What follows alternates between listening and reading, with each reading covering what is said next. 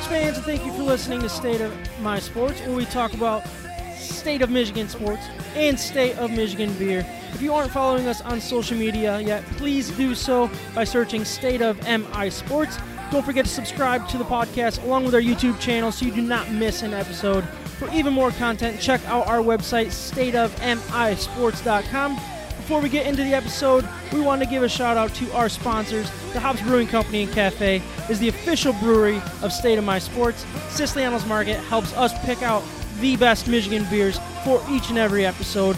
Also, Caleb from Mac Web Design helped us get our website created. So check out all of our sponsors and let them know that we sent you.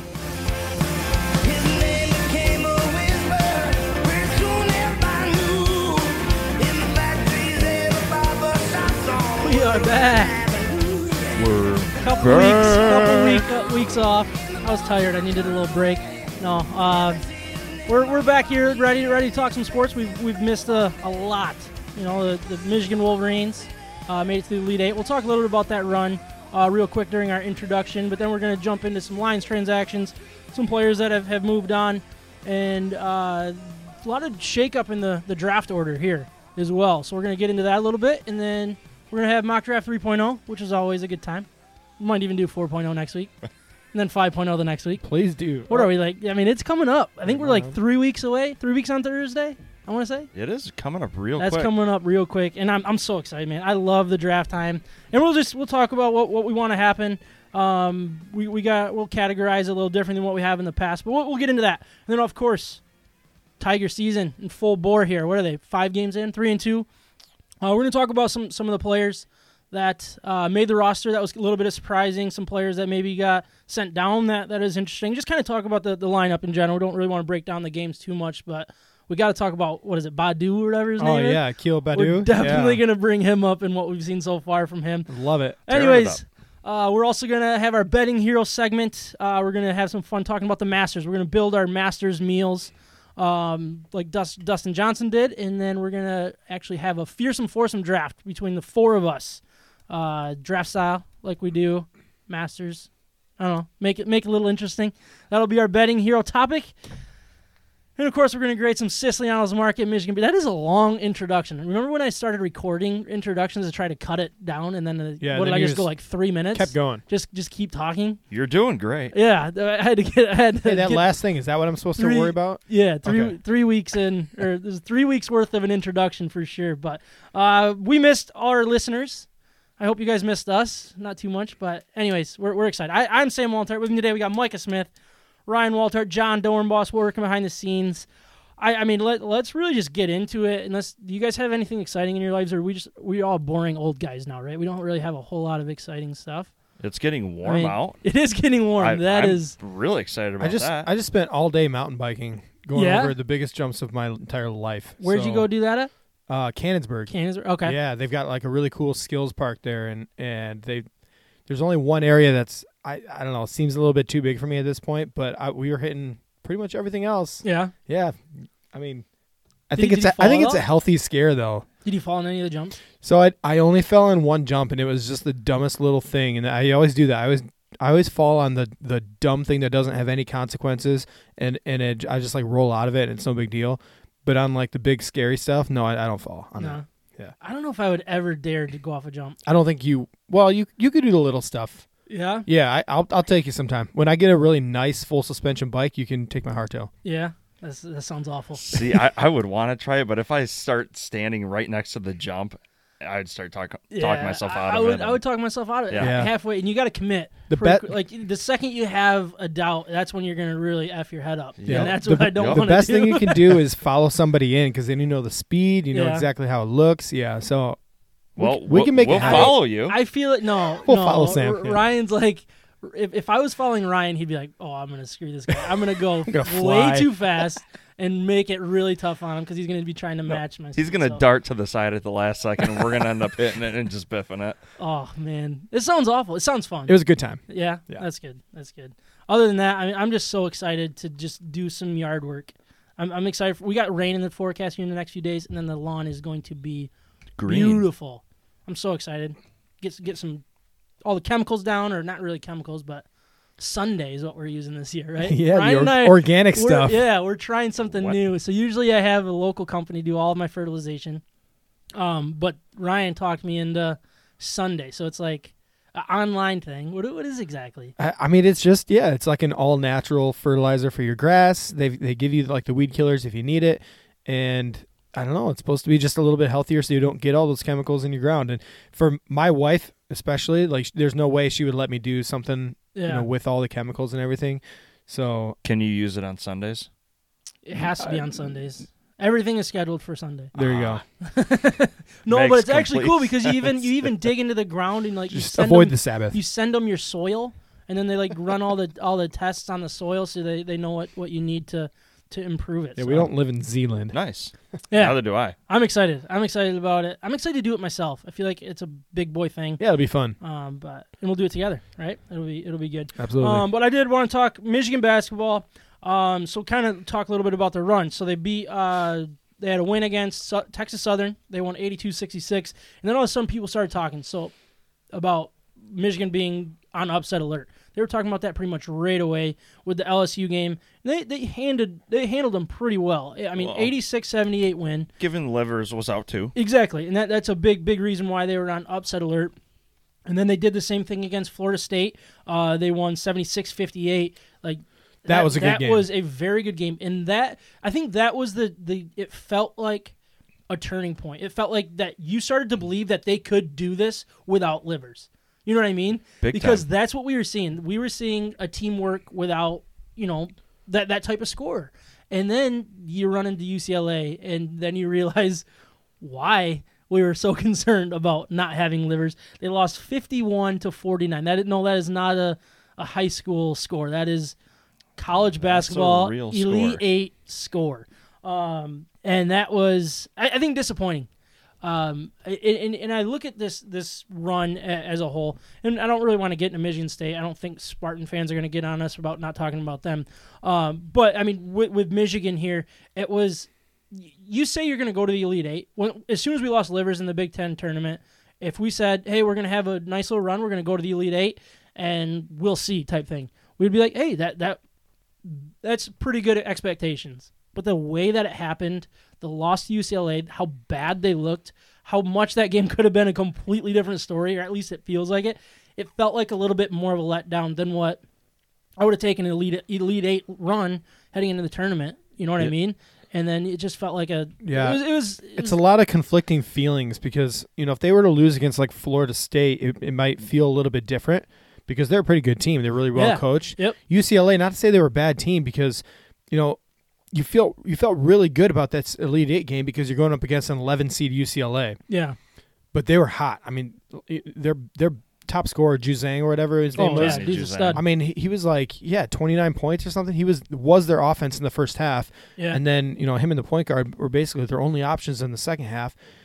The thing that hurts is how many opportunities Michigan had. Mm-hmm. I mean, that's by far the worst game that Mike Smith played as a Wolverine. Definitely. Yep. That might be the worst game that Wagner had played, as a at least this year. Yep. Yeah. And so I'm not to say he didn't contribute defensively, but I'm just saying like offensively, man, those guys really struggled. And if they had any say, we still had a shot. We still had really two chances Several at the shots, end. Where we still could have won that game. Yep. And I think it, being such a close game, that's why it's so hard to swallow. But then you see how good UCLA really was the following game against Gonzaga. This absolute powerhouse of a team, undefeated going into there, and then they had to have a miracle shot at the end. Granted, it was a little bit different, 93-90, but still that close game, and it just showed that UCLA was kind of prepped for this. Like they were having that miracle run. Everything was going their way, and I don't know. I mean, Elite 8, Michigan, not that bad. Not bad. It seems like we should have gotten to the Final Four, and I would expected them to lose against Gonzaga. Yeah, definitely. Especially the way Gonzaga played. They were hitting every shot. There was no way Michigan was going to be able to keep up with them the way UCLA did in that Final Four game. Just give us a chance. Yeah, but I think my biggest focus, and you guys know where I stood with Juwan Howard and the hire and the questions I had, this was kind of the last straw for me with him and being like, this dude's a legit coach. He's good. He coached this team so well in these tournament games. Specifically the LSU game, that game was close at times, and then he knows his team, and he did a very good job with that. Even in the loss, I think he was a very good coach, and the team just let him down. And you hate saying the team let a coach down because it's kind of the opposite usually, but like he coached them up, and there was some wide open chances. Even the last shot by Wagner, it was a well drawn up play. They just missed a shot. Dickinson missed a shot earlier in that little sequence there. So it really came down to the players just missing the shots. So for me, it's like Juwan Howard is the real deal.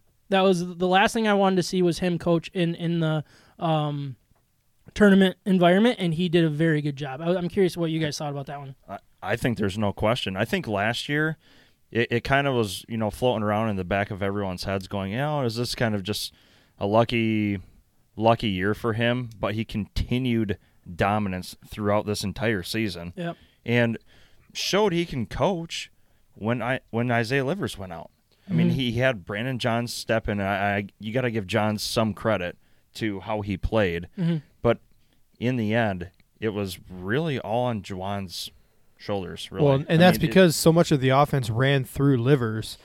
So he really had to change the mindset of all these players and change the expectations of all these players.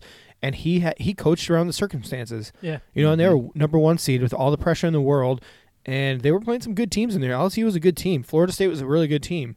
I think they're better teams than actually UCLA. So yeah, they were just that's hot. the part that really hurts the most. Yeah, it is, and that is yeah. Second worst team you played in the tournament. But UCLA was very well coached, and they got hot. I think as far as a coach goes, the way Juwan Howard handled this whole situation after Isaiah Livers went down, going into the prove it time period, he proved it, and I really think again, Final Four would have been one of those things that would a little bit legendary, not necessarily. So, but do they hang banners for Final Fours? They do, Michigan? yeah. I don't know if they do at Michigan. They do at most schools, except for UCLA. I remember except hearing for UCLA, that. Yeah. I don't know if Michigan does. I believe they do, I'm pretty sure which they I'm do. not a big fan of. But I mean that would have been really cool though, to hang the banner in this kind of a year, especially losing Livers. But again, I mean, they almost came out of their bracket. They were really close. He did a really good job of just coaching around the circumstances. Yeah, and what they were heading into the season, that he coached this team up to be the Big Ten champion, regular season champion, and a very good team and a true contender. And I think that's the real key is he took a team that was 8th, let's say, I think is what they were projected to be in the Big Ten, and he coached them up to play well above their heads, and I think that's really exciting. What's going to happen when he starts bringing in his guys, his recruits, even more so. Transfer portal, he did a great job with the transfer portal. Can he do it again? What's going to happen with all these guys? There's so many questions, but what we know is we have the coach that can, bring Michigan to a level that I don't want to say Beeline couldn't, but it's like it's going to be every single year. This was their last year being underrated. You know what I mean? This is their last year of being, 5th to 8th in the Big Ten. They're going to be first, second, third type thing in the Big Ten, and the Big Ten is still a very good conference. I know it didn't show well in the tournament, but they're great. It is. It was fluky a little bit. Yeah. I mean, I'll say it. I think Juwan proved this year, like Beeline was always the guy that his system would win games and get him far into the tournament. Yeah. Howard will get the guys. Yep. Howard is number one in the nation this next year in recruiting, not even close. You look at the recruit numbers, it's not seriously not even close.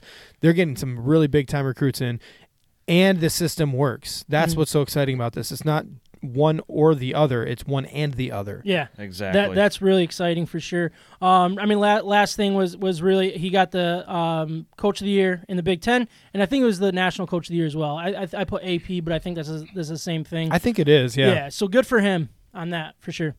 It is time to introduce our Michigan beers for this episode, but before we do, I want to remind everyone of our partner, Siciliano's Market. They are simply the best beer store in West Michigan, located on Lake Michigan Drive, right between Grand Valley State University's main campus and downtown Grand Rapids. Wherever you live in West Michigan, it is worth the short drive for what they have to offer. Whether you know what you want or need some help from their expert staff, Siciliano's Market is the best place for that. They not only have a massive and up-to-date inventory of the best craft beers from across our great nation, they are individually priced so you can mix and match to build your own six-pack. They obviously have a great selection of craft beer. They also also have specialty wines, spirits, ciders, coffee, tea, tobacco, and cigars. Siciliano's Market also has the largest selection of homebrew and winemaking supplies in West Michigan. We love that Siciliano's Market is part of the State of My Sports family, and it is who we visit to help us choose our Michigan beers for each and every episode. So please check them out and let them know that we sent you. All right, so what we are doing today, we're drinking some different beers. I'm drinking from Shorts, Double Soft Parade. So obviously they're very popular. Soft Parade. What they did is they doubled the fruit. It's their fruit ale brewed with double the strawberries, double the blueberries, raspberries, and blackberries. I mean, who wouldn't want to try this, right? Shorts. I mean, their Soft Parade is their biggest thing. They have the Soft Parade Shandy. They have the Soft Parade Seltzer. They have the regular Soft Parade. Now they have the double Soft Parade. That seems to be a new trend here in these local breweries, you know, is they're kind of taking what's done really well and putting a new spin on it to see if they can reach a new group. So, Double Soft Parade. That's what I'm drinking today from Shorts Brewing, and that is in. Where's that? Somebody help me. Elk Rapids? Elk Rapids, Michigan. Brewed and bottled by Shorts Brewing Company in Elk Rapids, Michigan. But there's also the actual breweries in Bel Air, like you said, Micah. Ryan, what are you drinking over there? Yeah, I'm drinking M43 from Old Nation. Old Nation is in Williamston, Michigan. So, I mean, this is a very well-known IPA, 6.8%er, 65 IBUs, and I'm enjoying it already. I don't know if I really need to go any further. If I keep talking, I'll probably spoil the result at the end there. Right, but that's a very, very good beer. yeah, it's great, yeah. Micah. I'm drinking from Big Lake Brewing, their Tangerine Haze, a juicy New England IPA. It's brewed with real tangerines and Citra and Mosaic hops. This is so hard to read. It's white on orange. I can't really read it. But there is an American flag, and that makes everyone really happy. You gotta love the American flag. You can't go wrong with that. So also we are going to all drink Peep Patch from Arvon Brewing Company. It was part of their Easter series. They have so many cool cans. I love what Arvon does with the holidays and all that stuff. They come out with Halloween candy, flavored beers. Now they have the Peep Patch, which is their obviously Peeps. Everybody knows Peeps from that. So it is their kettle sour with blackberries, strawberries, Peeps, and lactose. It is 5% alcohol by volume, and we all know how much we love Arvon sours, right? Big fans. So we're all going to grade that one at the end of the episode as well. But what we're going to do now is jump into our Detroit Lions and just kind of some transactions over the last couple weeks. If we're repeating some from the last time we recorded, I apologize, but there's some big things happening. Players leaving, players signing, trading for players, all that good stuff. And then we're going to kind of dig deep into the Lions here. But what I wanted to bring up to start were some players that signed elsewhere. It was wide receiver Kenny Golladay. Last time we recorded, we were talking that the rumors were that he was only getting like 1 year offers. And the Giants were one of the big names that were talking to him and saying that this is what's going on. He ended up getting the 4-year deal, $72 million with the Giants. I mean, that's the kind of money I was expecting him to get, and why I didn't want the Lions to re-up with him. Yeah, because that seems like an awful lot of money. Yep. But good for him in that way, and that's kind of where I'm at. He can leave. I know it's a kind of a bitter taste in our mouth the way it all ended. It would have been nice to already have a deal in place, all that kind of stuff. But where the Lions are at, where he's at, it seems like good for both parties. Couple other things that have happened. Matt Prater, our kicker, he signed a 2-year deal with the Cardinals, so he is gone. He was, I don't want to say automatic. He had a rough year, but he's been a staple, and I think I remember he was automatic. Not maybe not this last year. Yep. But he was. He was clutch for this team. Absolutely. And that was great to see. And I remember when we signed him, so he was coming out of Denver. He had those alcohol issues. Lions, I think, lost their first 3 of the first 4 games, and all of them were because of field goal kickers. I want to say it was David Freese or something like that. Was that the guy that we drafted that was cut in 2 weeks or something like that? And there was a couple other names, and then we brought in Prater after his suspension was up, and he's been there ever since. And that was He was also great. He was great to have. But they did sign a new one that we'll get into in a minute. Darrell Roberts, cornerback, he signed with the football team. And then wide receiver Mohamed Sanu It's a joke. signed 1-year deal with the 49ers. Not really anything big with either of those guys, but some people that are joining the Lions. They signed backup quarterback Tim Boyle from the Packers. He got a 1-year, $2.5 million. $2.5 million. What a That seems freaking like a waste lot, of money. right? Yeah. And we still have David Blau on the roster. Am I right on that? Yeah. So Really? this is our third quarterback now, and what this does to me is, and we can talk a little bit about this. It throws quarterback out the window. Like, you can't fool anybody that you're going to take a quarterback now, in my head, because you have 3 on the roster. You have a decent amount of money wrapped up into these guys. You're not going to bring in somebody now. You're not going to just burn this $2.5 million, eventually cut Tim Boyle because you drafted, let's say, Trey Lance or Justin Fields or whoever's available. We'll get into that mock draft 3.0 in just a bit. But I hate this move. This is the first move that I'm like, what in the world is the point of this? You could have got Tim Boyle or the less than or greater than equal to whatever Tim Boyle the day before the season starts, and it wouldn't affect your season. It seems like a big old waste of money, and it's closed the door, I want to say, for the quarterback. I want to say this has to be one of those locker room deals that maybe we don't understand, but maybe he's a leader. Maybe he's the perfect, sidekick backup quarterback, because people talk about the job that backup quarterbacks do in film sessions and everything else. Maybe he's that guy. I don't know. I hate spending money on a backup quarterback. Right, it's the if worst. you lose your quarterback, lose the games. lose the games. Yeah, Right? especially in the Lions' shoes. Yeah, exactly. If you're like a top contender, let's just say you're the Packers. Yeah, Like, exactly. I understand spending some money on a quarterback, because if Aaron Rodgers goes down for 3 games, you don't want that 3 games to be the reason why your team does not win to make the playoffs. or exactly, or be the 1 or 2 seed. Like, you don't want that excuse. But with the Lions, my goodness, like, who cares? It's so frustrating. Yeah. It makes absolutely no sense. You cut Chase Daniel, you burned that money, and now you just signed another quarterback for similar amount of money. Look, I don't know anything about Tim Boyle. I don't care to know anything about Tim Boyle. Nobody I don't care does. if he's great. Like, he's not going to be great enough to win. He's not going to win the job from Goff. So basically, he's battling with David Blau to be on the practice squad or be in the locker room. And like you said, it could just be a locker room move. I don't want to lose a lot of sleep over it. But Right. it just Dan seems Campbell and Brad Holmes seem to have a plan that seems to be part of Yeah. bringing in the right guys. So if he's the right guy and he's great for the locker room, all right, I guess that's worth $2.5 million. I don't think so, but if they think so and it works out, I'll move on. Yeah. It seems like the only logical move is that they saw something in him that they didn't see in Chase Daniel, that they wanted in a backup QB for some reason, some philosophical reason that they have for coaching. I don't know. Yeah. But Chase Daniel, last It quarterback, seems early, right? Right. though. You could have Okay. done this after the draft. So how much did left Chase Daniel help the Lions in the last few years? I mean, he lost the games that he played in, so Right. that was so good. so that was good. Right. Exactly. And anybody could. David Blau was better at that, actually. I mean, if I were the Lions, I would have called Jared Goff and be like, "Hey, do you have a Makes no brother? Because I'd love to keep the money in the family. We'll just pay him someone that you get along with. Yeah, you take a pay cut. We'll pay him $1 million, and we'll call it good. Your brother will be making more money than he ever thought he would.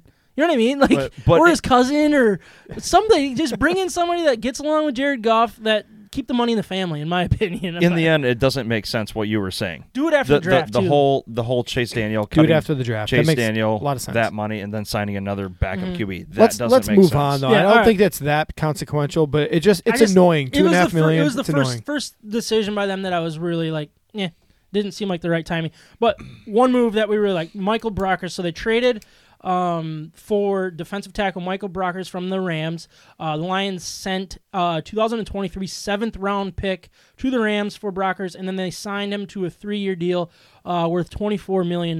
This is part of the Goff deal and Stafford deal, right? No. This is separate? This is completely I separate. thought he was a player to be named later. I thought he was.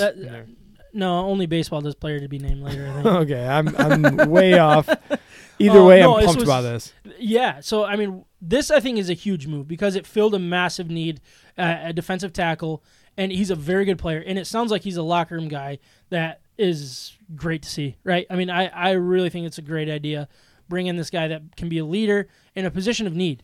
Now you don't have to worry about this in the draft. You don't have to try to sign anybody else. You went out and got the guy you wanted, and you got him for pennies on the dollar for this guy to go get a true starter in a position in need from the Rams. He's a good player.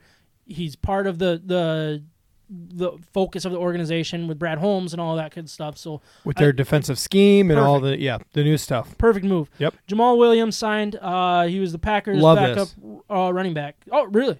All right. So he signed a 2-year deal worth up to $7.5 million. You like this signing? Oh yeah, I love it. Yeah. All right. Can you tell us why? Well, now we don't have to spend a draft pick early on in a draft to get a guy this talented and valuable, and we're not spending a whole bunch of money. Like this is $3.25 million per year. Yeah. Or 3.5, now. 3.75.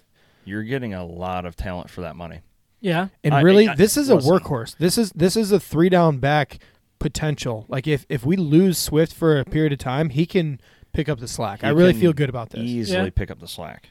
Yes. So the only thing that I don't like about it, and I for the most part I like it. I'm not going to be mad about spending that little bit of money on a veteran quarterback or running back that can still bring value to a team. I love that. But I'd rather take a flyer on a 4th-round pick, bring in another body. You know what I mean? Like, let's say the guy from Colorado, that running back. His name escapes me. But, like, if you can get him at the 4th round, totally worth taking a flyer on a guy like that. When you have the running back room that you have with Swift, Jamal Williams, and Kerryon Johnson, I think is still there. I mean, that's one of the names that nobody really knows anything about. But it's like, that's already a packed room. So you bring in a 4th-round pick. What did we do last year with our 4th-round pick? I think it was a 4th-round pick. We drafted him, and then we ended up releasing him, and he went to the Eagles, the running back. Fifth round. Was it a 5th? Okay. Yep. Either way, it's Returner. like you want I would love to take running back's the perfect position that you can find a steal in the 4th, 5th round, and he comes in and he's a contributor. Yeah, but right now he's not going to be because you don't want a 4th running back in the room. You know what I mean? Yeah, I agree with what you're saying, but when I look at this deal, what this says to me is this is also supporting Swift. Okay. Yeah. And it's this only 2 years. And he's a team guy. Like he's been the backup basically his whole career. He's never been the lead dog, so he can play that role really well. And I just like listened to some of the comments that the coaches were making, Brad Holmes was making about him, and even just some of his interviews that he's had. He is like a high energy, go get it kind of guy, and I just love that. That matches what the organization's going to. Yeah, with Dan Campbell. This seems like his hand-picked type of running back with his personality, and he's like a chip on the shoulder, like people count me out all the time. Yeah. And that's perfect. Yeah, build that. And it doesn't cost us that much money. I get that we're spending some money at the running back position, but I'm sorry, it's a valuable position. Yeah, and it with is. Swift's injury concerns. Like you said, he's a highly energetic guy, and he's a super positive guy to have on the team. Big difference. If you listen to some of the Packers' reactions to him too, like the locker room loved that guy. Yep. Yeah, they just thought he was a difference maker in the locker room. He was a high energy guy who everybody loved. He came to work every single day. So I love the move. Yeah, another side. Obviously, I was kind of arguing against it. I don't hate it as much as I was kind of arguing. But like another thing, it's like now you can use that 4th-round pick that we could have taken a flyer on a running back and fill up our defense because you can get valuable corners, valuable secondary, valuable depth guys on the defensive side of the ball with that pick instead. So now it's another question mark that is filled. Same with defensive tackle. We don't have to address that if we don't want to. Running back, you don't have to. Heck, you kind of be mad if you did now, right? So I like that. I like that you scratch that position off the list of needs. You don't have it, and you don't have to sign a running back off the street that's overage like we did last year with AP. You don't have that. You don't have any of it, so you can kind of move on. Real quick, I want to run through some of these names that we've did. Randy Bullock will be the new kicker. Brashard Perriman, Perriman's son, right? That's Brett Perriman's son. Brett Perriman's son, right? Yeah, I love that. 1 year deal. Also, last episode that we recorded, you gave me 10 of those options of the wide receivers that we Was he on there? He was on there. He's like 3 or 4. So you're not happy with it? No, I said if there's anybody that I would want to take, it would be Perriman. One, because of the Lions thing, he's got a little background there, and 1 year, $3 million. It's a no-brainer. He's a huge upside wide receiver. All right, Charles Harris, the defensive end, I believe. I don't have that written down for some reason. Basically, he was told to just go get the quarterback. That's going to be his job. Just a depth guy. Don Muhlbach coming back for the 18th season. That's great. Filling the wide receiver room with Khalif Raymond and Damian Ratley. I mean, these guys don't really get me excited, but they're filling the needs. They're speed guys. And yeah. Where's Is Raymond that from? what it is? I don't know. Oh. Yeah, if someone wants to look up where he's from real quick while I go through the rest of the names here. Linebacker Alex Anzalone. Never heard of that dude. I'm not going to pretend that I have. But then here we go with Dude, Anzalone is a guy from the Saints. He's from the Saints, and he's actually a really big pickup. I really like him. Really? He lost his starting job last year, because they brought in a really big time. They traded for a linebacker midway through the year, but he's like a speed linebacker, but he's like 245. So he fills both needs. He's really underrated signing. I really like him. All right. And then sign a couple corners here with Corn Edler. He signed a 1-year deal, and then Quentin Dunbar, also a 1-year deal. You like both of those? Dunbar. Dunbar's a good signing. Sorry, John. I think he looked up. Did you look it up for us? I thought. Oh, sorry. I thought you were yes. Thought you were getting ready. You were getting ready to talk. Khalif Raymond, career 19 catches, 369 yards, and 1 touchdown. Ooh. Yeah. Where did he play? 2 years with the Tennessee Titans. Probably like a 4-string wide receiver. Yeah, even more, like 6 or 7 That's a string. team that's been looking for wide receiver depth for a long, long time. Look, I think what the Lions have been doing is they've been filling roles with guys who have not had the opportunity in game situations quite yet, but with a little bit more, like a higher upside than just the standard normal wide receiver. He is a speed guy. Okay. He did return. He was their returner for a while, a couple of years, I think. And what I think they're doing is, if they do go get their number 1 wide receiver out of the draft, then these other guys can kind of fill the gaps, like a Marvin Hall type. But Quentin Dunbar, just real quick, 2019, he was the second highest rated cornerback from Pro Football Focus. Really? Second highest rated. He was with Seattle, is that correct? He was with the Washington Redskins at the time. Then. Yeah. But I thought he was with Seattle. Well, last year he was traded to Seattle. Okay. He only played 6 games with them, and then he ended up getting a surgery on his knee, I believe it was. Okay. And they basically, he had a terrible year. His stats were awful last year with Seattle. All right. But they said that they had to just get him out of there because he needed to go fix his knee. And if you watch the tape, it is obvious that he was hobbled, he was struggling, he was like limping on the field for all 6 games that he played. And I really think like this is a really underrated signing. There's no risk to this signing, and there might be a huge reward. That's what I love about just like these signings in general. A lot of 1-year deals, decent low amount of money, like nothing crazy. Like they are focused on the long term of this build. People you can move at the deadline. Exactly. That's another good part of it. But these low money, 1-year deals, expiring contracts, it's show me. It's show us you deserve to stay in this league. Otherwise, we will draft somebody to replace you. Well, and that's what I really like about this. And a lot of these guys have previous experience with the coaching staff or with Brad Holmes. So they were on their radar this whole time, and all they need is the opportunity, at least from the coach's point of view. And again, they're bringing in their staff. They're bringing in guys that they know they're familiar with, and the more that they get out of these guys, like Quentin Dunbar is a perfect example. He was expecting the sign and trade to Seattle and end up being a long-term deal. He didn't get the long-term deal, and he was mad about that. So if this can be the 1-year deal that turns into a long-term deal with the Lions, if he likes the culture, that's the perfect guy to get. You took the words right out of my mouth. He did also have a run-in with the law. I know his charges got dropped, but I remember him running into something along those lines. I don't remember exactly what it was, probably assault or something like that. But probably. That's usually what the football players do. It's football, do. yeah. It's a dangerous sport, man. I remember it getting dropped. CTE. So we'll see what happens with that. But anyways, I do want to get into the mock draft 3.0. You guys ready for this? We're going to do a little different here. Do it.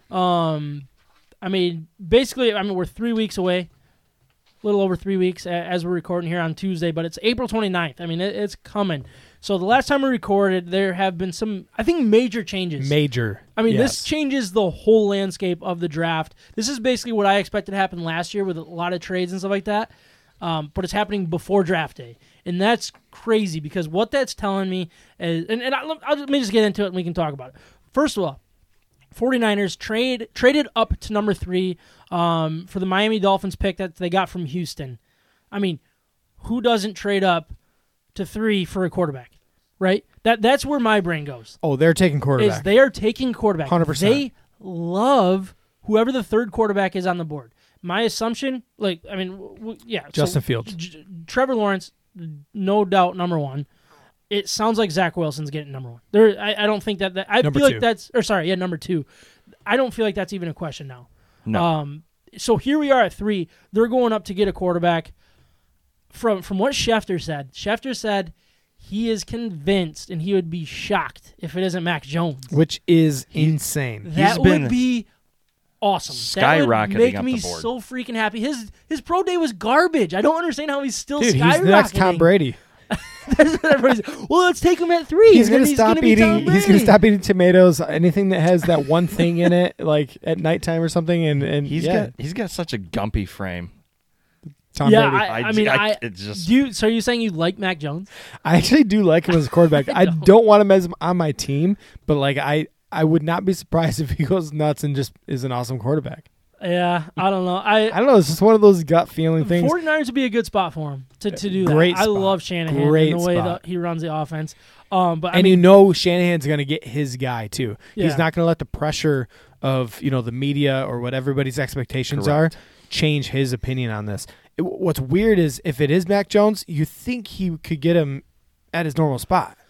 I'm very surprised. I would have loved to see them let the draft play out and then move up to 7 to take Mac Jones. Like that's where that was kind of my I know, my I thought agree. with this whole thing is like Lions at 7 as the draft starts playing out and you still have Mac Jones and Justin Fields on the board. That makes 7 that much more enticing. I don't see it as enticing to people now. But 1, 2, 3, we know our quarterbacks. Right, and then that is very, very interesting. That's huge. The rest of the field is untouched at that point. You're getting a top. So with the Lions at 7, with the top 3 going to be quarterback, really good opportunity for top 4 because the Falcons are shopping their draft pick there. Yeah, I did hear that. Yeah, they could get a 2 or 3 overall best player. Like if you're not counting the quarterbacks in this, for them the rest of the field, they could go get the best player on defense. They could go get the second best or best wide receiver or the best offensive lineman. or the best offensive lineman. Like Yeah. they have their options are wide open right now. Yeah. So another thing that happened, Miami moved back up. So obviously they traded down, and then they moved back up to the where is it? 6th spot. So just ahead of the Lions, they traded with the Philadelphia Eagles to move back into 6th. They're going for a playmaker. They're going wide receiver. I would Jamar assume Chase. Jamar Chase. unless Penei Sewell's there, and then maybe they do something like that. But I mean, I don't want to get too much They into could all go of this Smith. kind of stuff. They could go Smith because of the Alabama connection. That's to Tua, true. But But then then the big news yesterday, Carolina, who's the pick behind the Lions, traded for Sam Darnold from the Jets. I mean, that's Crazy. a lot of moves right there. Because another thing that I think is important with the Lions, before we get into kind of what we're going to talk about here today, the Lions pick was valuable because people thought Carolina Panthers were taking a quarterback. They thought that they were going to take the best one available, Justin Fields if he's there, take a flyer on Trey Lance, something like that. So the Lions pick was even more valuable at 7 because who wants to trade up and get ahead of Carolina? Now Carolina's not doing that. I feel like they traded for a guy that they believe can be their franchise quarterback or a quarterback that can hold for 2 years until they find their franchise quarterback. That makes me so freaking mad that happened because I think, again, I look at this Lions spot at 7. I just want to trade down. That's the ideal situation, and I feel like everything's falling out of place for that to happen. Time will tell. Anyways. All right. So Yeah. what I think this means more than anything is we're going to have to wait until draft night to see what happens. I don't see a a move here. Nobody's going to trade at the Lions to go get a quarterback at this point until because draft day. Until draft day, yeah, because 4 is still available, 5, 6 they're all still available. Yep. So and even 8, So when we get to the 7 point and Justin Fields is still on the board, I'm not going to rule out the fact that somebody wouldn't trade up to go get Justin Fields, especially maybe a little bit lower than we're thinking. Yeah.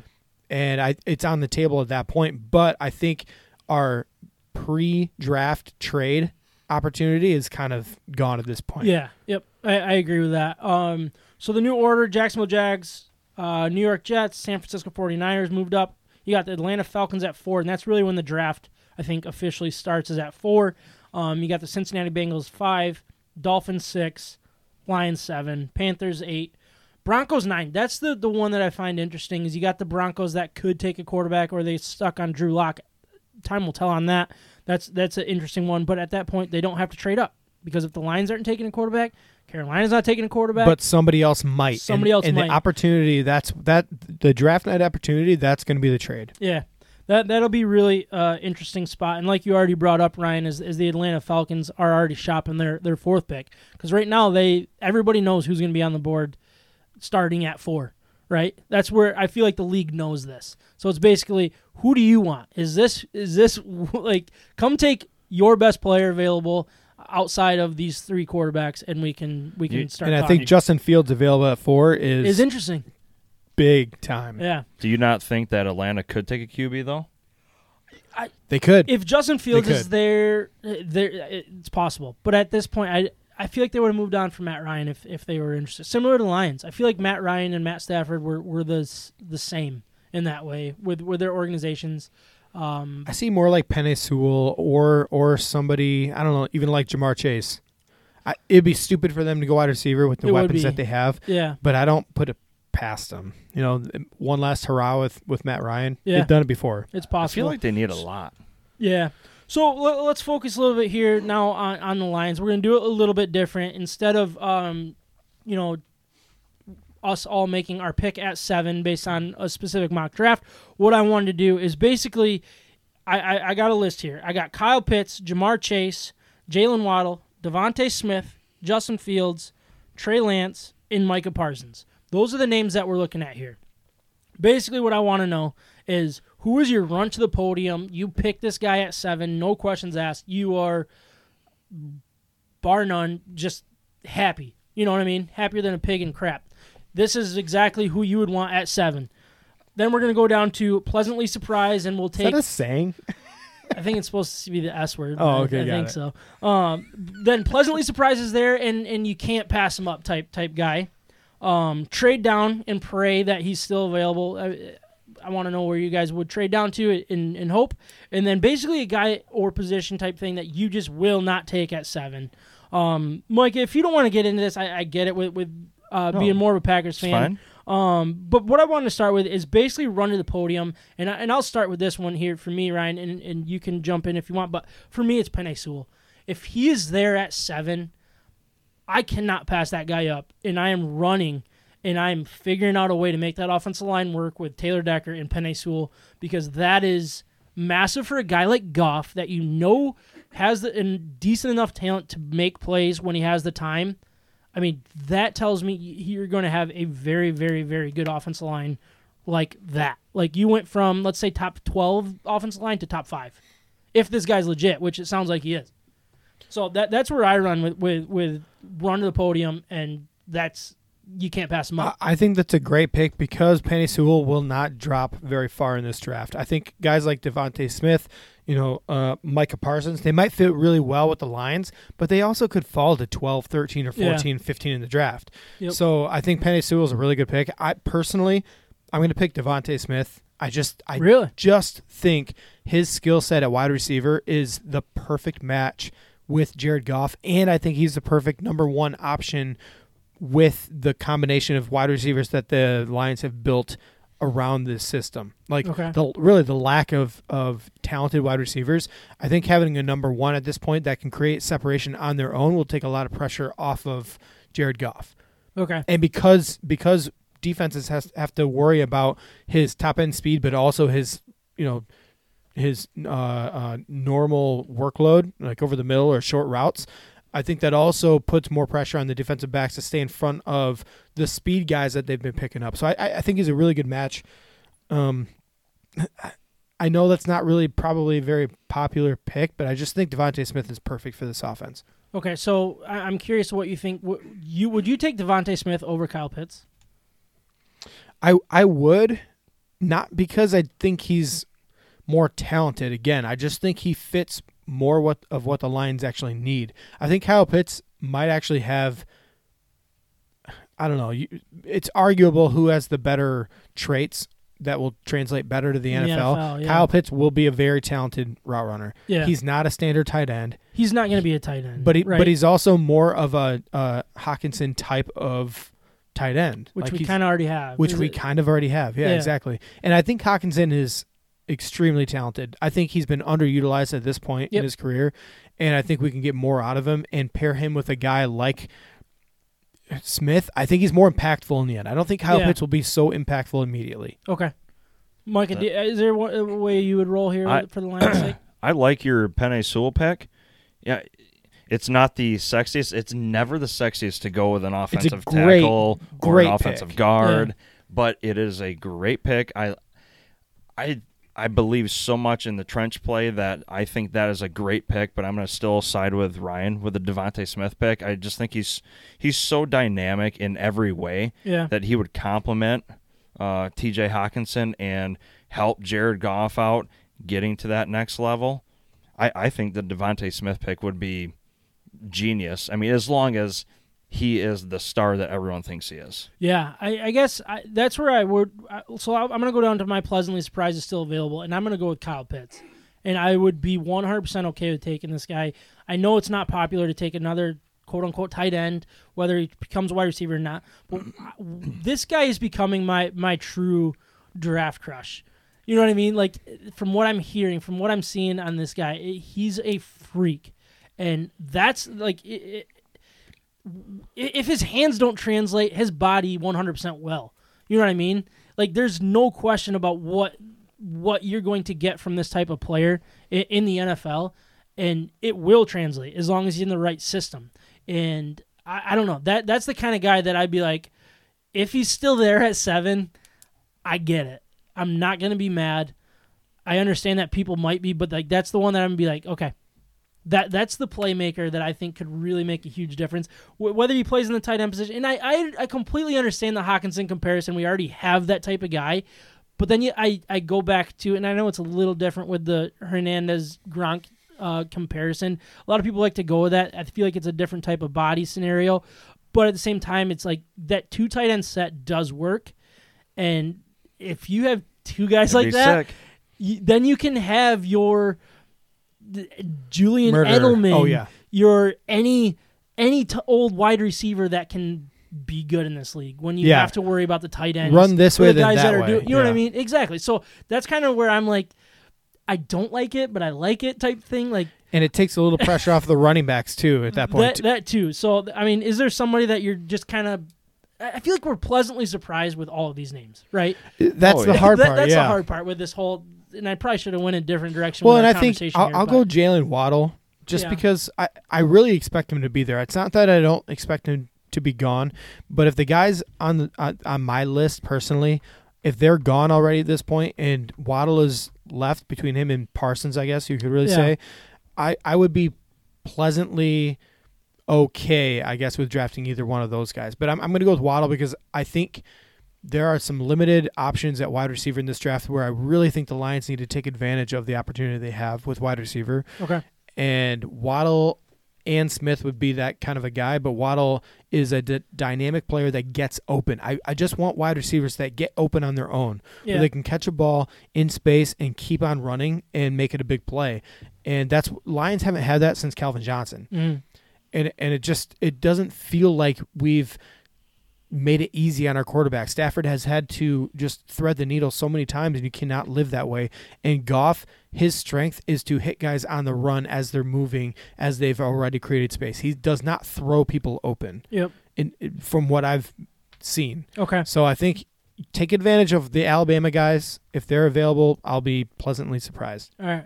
I mean, really, is there a name on here that you feel like we can trade down. And obviously, you trade down to 20, none of these guys will be available. But, like, reasonably trade down, say the perfect scenario comes about and is still available. For me, it's Micah Parsons. Micah That's the Parsons, name yes. that's, like, I'd still be okay with taking him at 7 because it is that much of a need, and he is, I believe, that good of a linebacker and game-changing for our defense in that way. But if we can find a way to trade down to, let's say, 10 or 12 or 15, and somehow this dude's still available, that's dream scenario for me. You get a guy, top 5 talent, I think, without all this craziness with quarterback type stuff going on, and wide receivers that don't usually go top 10. Like, you have a lot of crazy stuff happen in the top 10 that doesn't usually happen. You're going to get a very, very talented guy, 10 or 12. I mean, is 15 out of the question with the Patriots spot if you can trade there? He could be there. It's very well possible. The best part about Micah Parsons is he's the best linebacker according to most people. It's still arguable, but he's also arguably the best pass rusher. If you were to move him to that spot. So I think he's flexible enough. If you build your team to have solid linebackers, let him go. Let him do his own thing. Go after the quarterback. He could be versatile enough to fill the need that the team needs at that time. Yeah. I would love to have him. If we trade down and Parsons is still available, I'd love it. All right. So the last one is somebody that we do not want to take at 7. For me, I lean quarterback. I don't want to take a 5th or 6th or 7th best quarterback in this draft. Justin I Fields? don't want to take a flyer. Justin Fields is It's the hard one. That one, he probably could have fell on that pleasantly surprised, and I get why you take him. In my head, the way that they're building, it doesn't make sense to take a quarterback because of all of the transactions that they've done and the way that they're building the roster now. Quarterback screams you're all of a sudden taking a different lane. You know what I mean? Yeah. I feel like they've set their lane. They've made a decision on the way this organization is going to go, and we're all buying into it. We're all enjoying it. And then the second they take a quarterback, Trey Lance, Justin Fields, or something along those lines, that's when I feel like they are going off of their path. That's my opinion from outsider's perspective. There's a very good chance that it's all part of their plan, and I'm being fooled. But basically, that's where I feel like it's just the change-up that I'm not ready for, and I'd be a little uncomfortable taking is a quarterback. I just think Trey Lance is that guy. Absolutely. I would almost be angry with Trey Lance. Yes, because he's a project, because he will take some time, and that's not what we're looking for. In the end, he might be the most raw, talented quarterback in this group. I don't care. I don't want that kind of a project at this point. I agree. If Goff does not work out next year, we're going to be in the same situation. Draft a quarterback. Yep. Do not spend it on this year. Let's say 4 quarterbacks. You're going to have 4 teams that are convinced that they have their quarterback of the future. That's 4 more teams, maybe 5, that are not drafting quarterback next year. They're going to be the people that the Lions are competing with for the top 1 to 7 in the draft picks. If they're all already have their quarterbacks, they're not going to learn anything this year that they're going to bail on a top 10 pick. So you have all these teams that are going to have their quarterback of the quote-unquote future. You got your choice of the litter. Yeah. Whether you're at 1, whether you're at 5, 7, wherever you land in there, you can get a very good quarterback, and you have a second round or a first round pick. So you can move up if you have to. That's where I'm at, and that's where I'd be almost angry if you take a quarterback. Yeah, I think if you took a quarterback this year, it would almost scream like it was like a panic move. After the attainment of Goff, after restructuring his deal and all this other stuff, why would you go through the hassle of drafting a quarterback? Given that, how many years are left on his deal? Goff, I think it's 3 because they restructured, right? Okay, 3 years, just might be 4. I mean, what would be the point? You have a young guy; he's talented. I think it's 3. Is it 3? I don't think Goff is consistently great. He's a good quarterback. Yeah, write it out. I agree. Why not? Yeah. I mean, there's no point at all to draft a quarterback right now. Yeah. So, John, last time we did mock draft. We did mock draft 2.0. You were big on Justin Fields. We're kind of, I think all three of us are on the same page with no quarterback. I mean, are we convincing you that Justin Fields might not be the way to go, or are is that a hill you want to die on? I had him under pleasantly surprised. Yeah? Take him at So 7. did you have all of the? Do you want to give all of them to you? So run to the podium. Who's your guy? Jamar Chase. Jamar Chase. All I'm right. with you guys on drafting a wide receiver. I just think he's got the frame. And then pleasantly surprised you said it was Justin Fields. Justin Fields, man, he showed out at his pro day. He did. I think He he's good. I think he's looks I think good. he- underrated good, right too. now. Also, I mean, you traded Matt Stafford to get draft picks, right? Yeah. I think organizationally wise, you got to think I got to use one of those draft picks to fill that void, replace him. I don't know that Jared Goff is the guy personally, but Yeah. that's why, Justin Fields now, a lot of uncertainty going forward with like contact sports and pandemics and stuff like that. I think you just take him. He's a sure shot. He's got a cannon. Trade and pray. I had Micah Parsons. Yeah. I mean, just hoping that he slips. No, yeah. I would love to see Lions trade down, get more assets, and then still get that type of playmaker in that much of a need. Like, that is a dream scenario for me. But anyways, next week we'll probably I want to get into a little bit more mock draft stuff next week. Episode 100. That'll probably be our only sports topic next week, unless something crazy happens with trades and all that kind of stuff. But anyways, what we got to talk about now are our Detroit Tigers. The 3-2 Detroit Tigers, baby. I mean, you can't go wrong with Heck that, dude. right? Tigers crushing it. So really, I mean, I usually last week we would have had our season preview where we kind of give our don't forget about player and breakout player, all that kind of stuff. The ship has kind of sailed on that. So what I just want to do is kind of talk about the starters, the bench, and some players that aren't there, that all of that kind of good stuff. You know, I talked about it earlier. But basically, I want to start with the starters. You got Wilson Ramos at catcher, Miguel Cabrera first base / DH, Jonathan Scope at second base, Candelario. I mean, he's 100% at third base.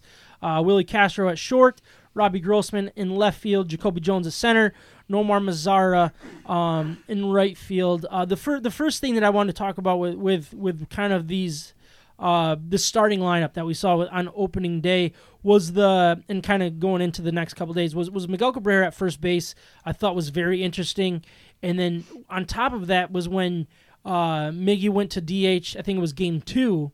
What they did was they moved Scope over to first base and opened up second base for Nico Goodrum. I want to say. Yeah. So what my focus there, what that tells me is they want Candelario to be their third baseman, and he played a lot at first last year.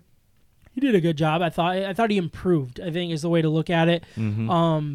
But that was a big thing to me that stood out over the last first couple games. Ryan, starting out with that, I mean, what are you seeing with this starting lineup and kind of what you've seen the first few games? Yeah, I mean, I think the starting lineup, you're relying on guys like Willie Castro. He's been basically hitting 2 or 3 in the lineup every game so far. Cabrera is, he's the highly paid guy. He's been around. He's an absolute legend, Hall of Famer. So he's going to be in the lineup, whether at first base or DH, no matter what. But it was interesting seeing Scope go to first base because I feel like you have a couple of guys on the bench. I mean, we're talking like, Harold Castro and Nico Goodrum both have first base experience in the past. So it is interesting seeing those guys move to second base and then Scope going to first base in his absence. It kind of threw me for a loop a little bit, especially because I think that was the first time that Scope actually played first base Yeah, it was his in a first major career league game. Yeah, I thought that was really interesting too, and I don't hate it, but I don't like that you're making room for a guy like Nico Goodrum. I feel like you could make room elsewhere. I think he's Nico Goodrum is his role right now is what he is really best at. He's not an everyday player. He should play, 60 to 80 games a year and be a utility guy. Same thing with Harold Castro at this point. I really like the utility type of infielders that they have on this team. But what I'm really liking is this outfield depth so far that I've been seeing. And, I mean, so their starters, again, Jacoby Jones, Nomar Mazara, and Robbie Grossman. I think Grossman's a really good veteran pro guy to have on this team. I think he's just stable. It's interesting that he's batting leadoff, though, right? Well, not every game. He hasn't been hitting leadoff every game. But I really just like him in the lineup in general. I think he's got a really good approach, and he's a professional hitter, even though he started off really slow. I really think people are gonna fall in love with Nomar Mazara. Mazara is a beast. He is a huge body. He was 21 years old, I think, when he made his debut with the Texas Rangers. Okay, and he was by basically all circles. Every scout that had a handle on the 21-year-olds in that class, he was easily the best hitter of that class. And he was head and shoulders above everybody. And I think his upside is so much more than people understand. This is like, I don't really even know who to compare him to because the Tigers haven't had a guy like this in a while. But, but I want to. All right. Well, while you're thinking about it, what I wanted to bring up one more thing with and kind of going to who didn't make the team, and keep thinking of who you want to compare him to. I want to know who it is. But like the whole Candelario at third thing, I think that's the biggest reason Isaac Paredes didn't make this squad, and that one's very interesting to me because he played so much last year, and I thought he showed well. He was similar to, I don't know if he's similar to Mazara, but he's a big body. He looks big. He looks intimidating in that batter's box. And I thought he didn't look out of place last year. And that's why it's very interesting that he didn't get an opening day roster spot. Time will tell when he gets a chance. And I don't know the whole logistics of protection and all that stuff. But I think that was the biggest positional player name that didn't make the opening roster. Yeah, and I think that's okay. You know, he's really young. He is a very, very good prospect. Part of what makes him special is his plate discipline, his pitch recognition, and it almost seems like the Tigers are trying to keep him out of a Nick Castellanos situation, where he comes up and he's expected to do this, and he might hit 260, 270 with decent power, and the fan base is going to be a little disappointed. Against him. Yeah. Yeah, and if you keep a guy like, he's like 22 years old, 23 years old maybe, you know, I was playing college baseball when I was 23 years old. Like I can't imagine playing in the pros and just having your body. I felt like I was still getting better, number one, and also my body was still getting stronger and developing. So the fact that you have 22, 23-year-old kids, in my opinion, that we're relying on to be these special athletes and you know, upper echelon of in the MLB is pretty insane. It really is. I mean, like maybe basketball because you see that early and one player makes such a big difference. But baseball, it's like, man, these guys haven't even seen these type of pitchers before. So I think easing them into this is kind of okay. It's a good way to go. Yeah, I think it's just fine. And it's not like he was hitting 350 in the minors. You know, he's a good 300 hitter in the minors. Let him keep growing. All right. Some bench players, Victor Reyes, Harold Castro, Nico Goodrum, who's going to kind of be that utility guy, and Grayson Greiner getting the backup catching position. I found that one interesting because I feel like Jake Rogers was kind of that guy that people were excited about, I want to say 2 years ago. And then he came up and struggled, and he looked out of place again his time last year. And he doesn't seem to be panning out. And that's really the biggest thing with Grayson Greiner is I feel like the upside with Jake Rogers was there. Grayson Greiner's just kind of like his upside isn't like as exciting, but he's steady. You know what I mean? That he's kind of that he's just going to be that placeholder perfect until backup catcher. Dingler comes in. I don't think Jake Rogers is done quite yet. He's still young and he doesn't have a lot of experience at the upper levels of minor league baseball. He didn't get that opportunity last year, and then he was in the pros last year too. And that's a lot to ask especially from a catcher. It's not like he's a huge hitting prospect. I'm kind of okay with that. Let's ease him into this. Especially in Dingler too. It's the same kind of thing. Like we don't need, especially with signing Wilson Ramos, like we have a little bit of time here. Okay. So I feel pretty good about that. I do want to bring up JD Martinez. I think is maybe the best comparison For Mazzara. for Nomar Mazara Yeah. because Okay. Mazara has upside that is 40 to 50 home run power a year. Really? He really does, and he just has great hitting upside. Okay. And he's a big body again. He has the launch angle to make it all happen. Something hasn't been clicking, and he's like 25 years old, 26 years old. Like Okay. he has plenty of time to figure this out still. Yeah. And that is the situation that we randomly ran into with JD Martinez with the Tigers not that long ago, coming from the Houston Astros. They knew the power was there. They knew the upside was there, but they didn't have. He hadn't put it together quite yet. And Mazzara's basically a league veteran at this point, but still young enough to when he does put it together, it's going to be scary good. All right, one more name that I didn't bring up originally was Akil Baddoo. Everybody has heard of this guy now. That's been paying attention to the Tigers. Awesome, exciting to see him make the team. He was the Rule 5 pick from is it Minnesota? Yeah, he was part of the Twins organization. So the Rule 5 pick, for the people that don't understand, he was drafted in the Rule 5 draft, and basically he has to be a Tiger the whole season long, or the whole season long. Is that how you say it? The whole season? For the whole season? The whole season. I probably should For have the whole ended. season. That was For the whole Sorry. season long. the whole season long. You guys should have saw my port earlier. It went everywhere. It's one of those days. But anyways, it seems he's going to be up, but and not even talking about what we've seen so far with his fun 3 games that we're excited about. We'll get into that. But like he earned it out of camp. And I Sure did. My brain went to Victor Reyes back in 2017, I believe, is what you told me there. Yep.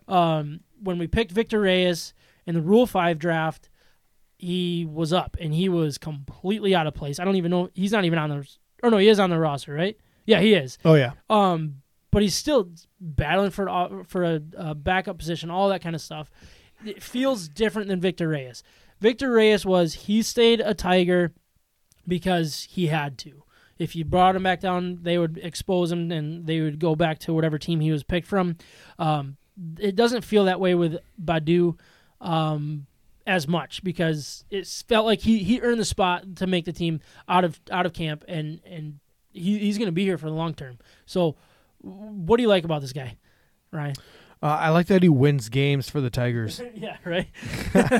I mean, his first pitch, his first oh my God. major league pitch of his career, he hits a home run opposite field. Awesome. It was insane. And then the next game, he gets to start again, and he hits another home run. Grand Slam?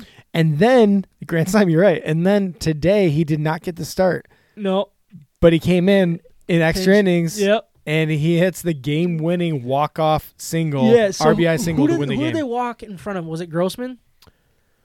I don't remember who it was. I guess it doesn't matter. I don't remember. They walked somebody in front. I think it was Grossman. They walked somebody in front of Baddoo, and then Baddoo came in, and he hit the walk-off. Man, that was just what a start to the guy's career. Like, it's so fun to watch his parents in the stands, parents were high going five, crazy. man, and like having a great time. So cool. And this dude, he does it all too, right? Like, he's fast. And the crazy thing about this guy is he was playing single A ball. Like, it was high A ball High A. to the pros. Yep. Or they're all He pros. missed but 2020. Yeah, missed 2020 to the MLB, to the show. And that's a pretty cool story. I hope it lasts. I mean, we'll see. I don't want to expect what we're seeing these first 3 games like to be consistent. He's going to have his lows. He's going to have trouble in the dog days of summer, all that kind of stuff. But, I mean, pretty cool. Pretty cool story. Pretty cool that he's a Tiger. It's an awesome story, and I just want to bring up a couple points. So, one, the Rule 5 draft is I feel like the Tigers have nailed it with this kind of a pick, because it is a guy who, if they pick him up, they're paying the club that lost him, so the Twins in this case, $500,000. Okay. I didn't know that. If he does not stay on the roster for the full season, then the 25-man or 26, I guess, the active roster for the full season, then the Twins have the opportunity to pay the Tigers $250,000 to take him back. Gotcha. Okay. So he is. There's really no risk here. Like, you're getting a guy that's 22 years old. This is his 5th year as a pro because he was drafted out of high school, and there's no reason not to take a flyer on him, especially with the Tigers where they are right now. Yeah. This is not a this is not a guy that the Astros would want to take because he more than likely he wouldn't make the team. Okay. But for the Tigers, yeah, this is exactly the guy. And we have brought it up time and time again with the Tigers in the state they're in right now. When we talked about last year, it was not about Casey Mize and Tarek Skubal and maybe Matt Manning even. It was about trying to find the Harold Castro, Willie Castro guys to step up that would end up being really good pros in the end. And we need to find those random guys that will come out of nowhere. And this is the perfect example of a former second-round pick, Akil Baddoo, to come in, have an opportunity to do something, and take advantage of it. It does not mean that that he will never be an amazing pro just because nobody knew his name before this. It doesn't mean that he's outmatched, one-on-one versus the pitcher every single time he goes to the plate. It means that he can now prove it as a Tiger. Yeah. And if it works out, there have been absolute superstars. JD Martinez was another one of those guys from the Rule 5 draft that ended up being a superstar MVP caliber player in MLB, and he just had to figure out mentally. And Baddoo has a chance to do that with the Tigers right now. He obviously has set himself up to be on this team for the full season as long as he keeps bringing the energy and winning games for the Tigers. I'm excited about the guy, and I'm excited because I feel like as soon as Jacoby Jones gets hurt, which he will, because that just happens, he could become an everyday starter here for a little bit, or at least the right matchups and all that kind of stuff. Our outfield has depth right now. It really does. I mean, you got Victor Reyes, who's no slouch. I don't want he's really not that bad. Akil Baddoo, obviously. Nico can play in the outfield, and I believe Harold Castro can as well. Right, he plays, or is he more of the middle infield? Mostly infield, yeah. Okay, but everywhere. I think he played in the outfield last year, though. Right? I think he did a couple games. But anyways, I that's worth talking about there as well. Torkelson, Green, they didn't make it. We'll see where they end up. It's that's all normal. Part of it. Yeah, I mean nobody was expecting to. It'll just be interesting to see where they get assigned to once minor league season officially starts. But let's talk a little bit about the rotation here. You got Matt Boyd, Tarek Skubal, Julio Teherina, is that how you say it? Teheran, Jose Urena, and then, did I already say him? And Casey Mize, bringing in the rear there. Casey Mize is really the big one, I think, that we wanted to talk about. Didn't have the greatest numbers, but I thought he showed pretty well today in his first start. That's what it is. I brought up the fact that I didn't think he was going to make the squad out of camp mainly for protection or the contract purposes. I'm glad that he's there. I really am. I told you, dude. I'm glad that they're ready to do it. They're not worried about all of these control years, anything like that. In AJ Hinch, I feel like is the biggest reason for that. This dude, this manager, he's the real deal, and I'm. So that's the best signing Al Avila's ever had in his entire life since Alex Avila's second contract or third contract, whatever he got. Since Alex Avila. No, I love AJ Hinch, and I feel like his fingers are all over what's happening with this organization. But sorry, I got distracted there. No, I do too. I think the fact that you have Casey Mize and Tarek Skubal, two of the top three prospects within the Tigers organization. I mean, I know. I don't think Skubal was really part of the. Yeah, I mean, pitchers wise, because Matt Manning is the other one. But you got two of these guys making the big league rotation right out of the gate.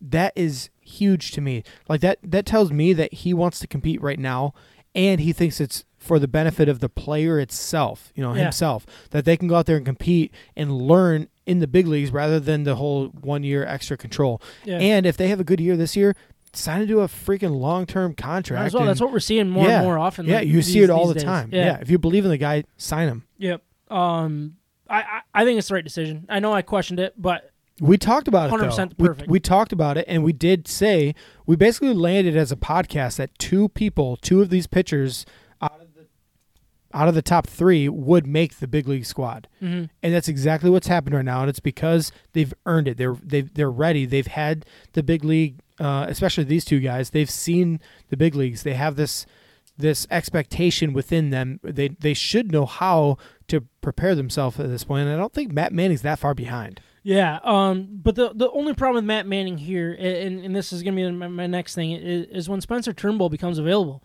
So he's on the COVID list. He's not available right now. He's going to be a part of this rotation.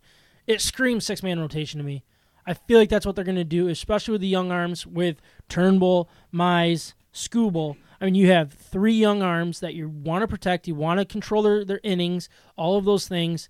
And then you also want to keep these guys, these older guys with Urena and Teheran. You already said Tehran. Tehran.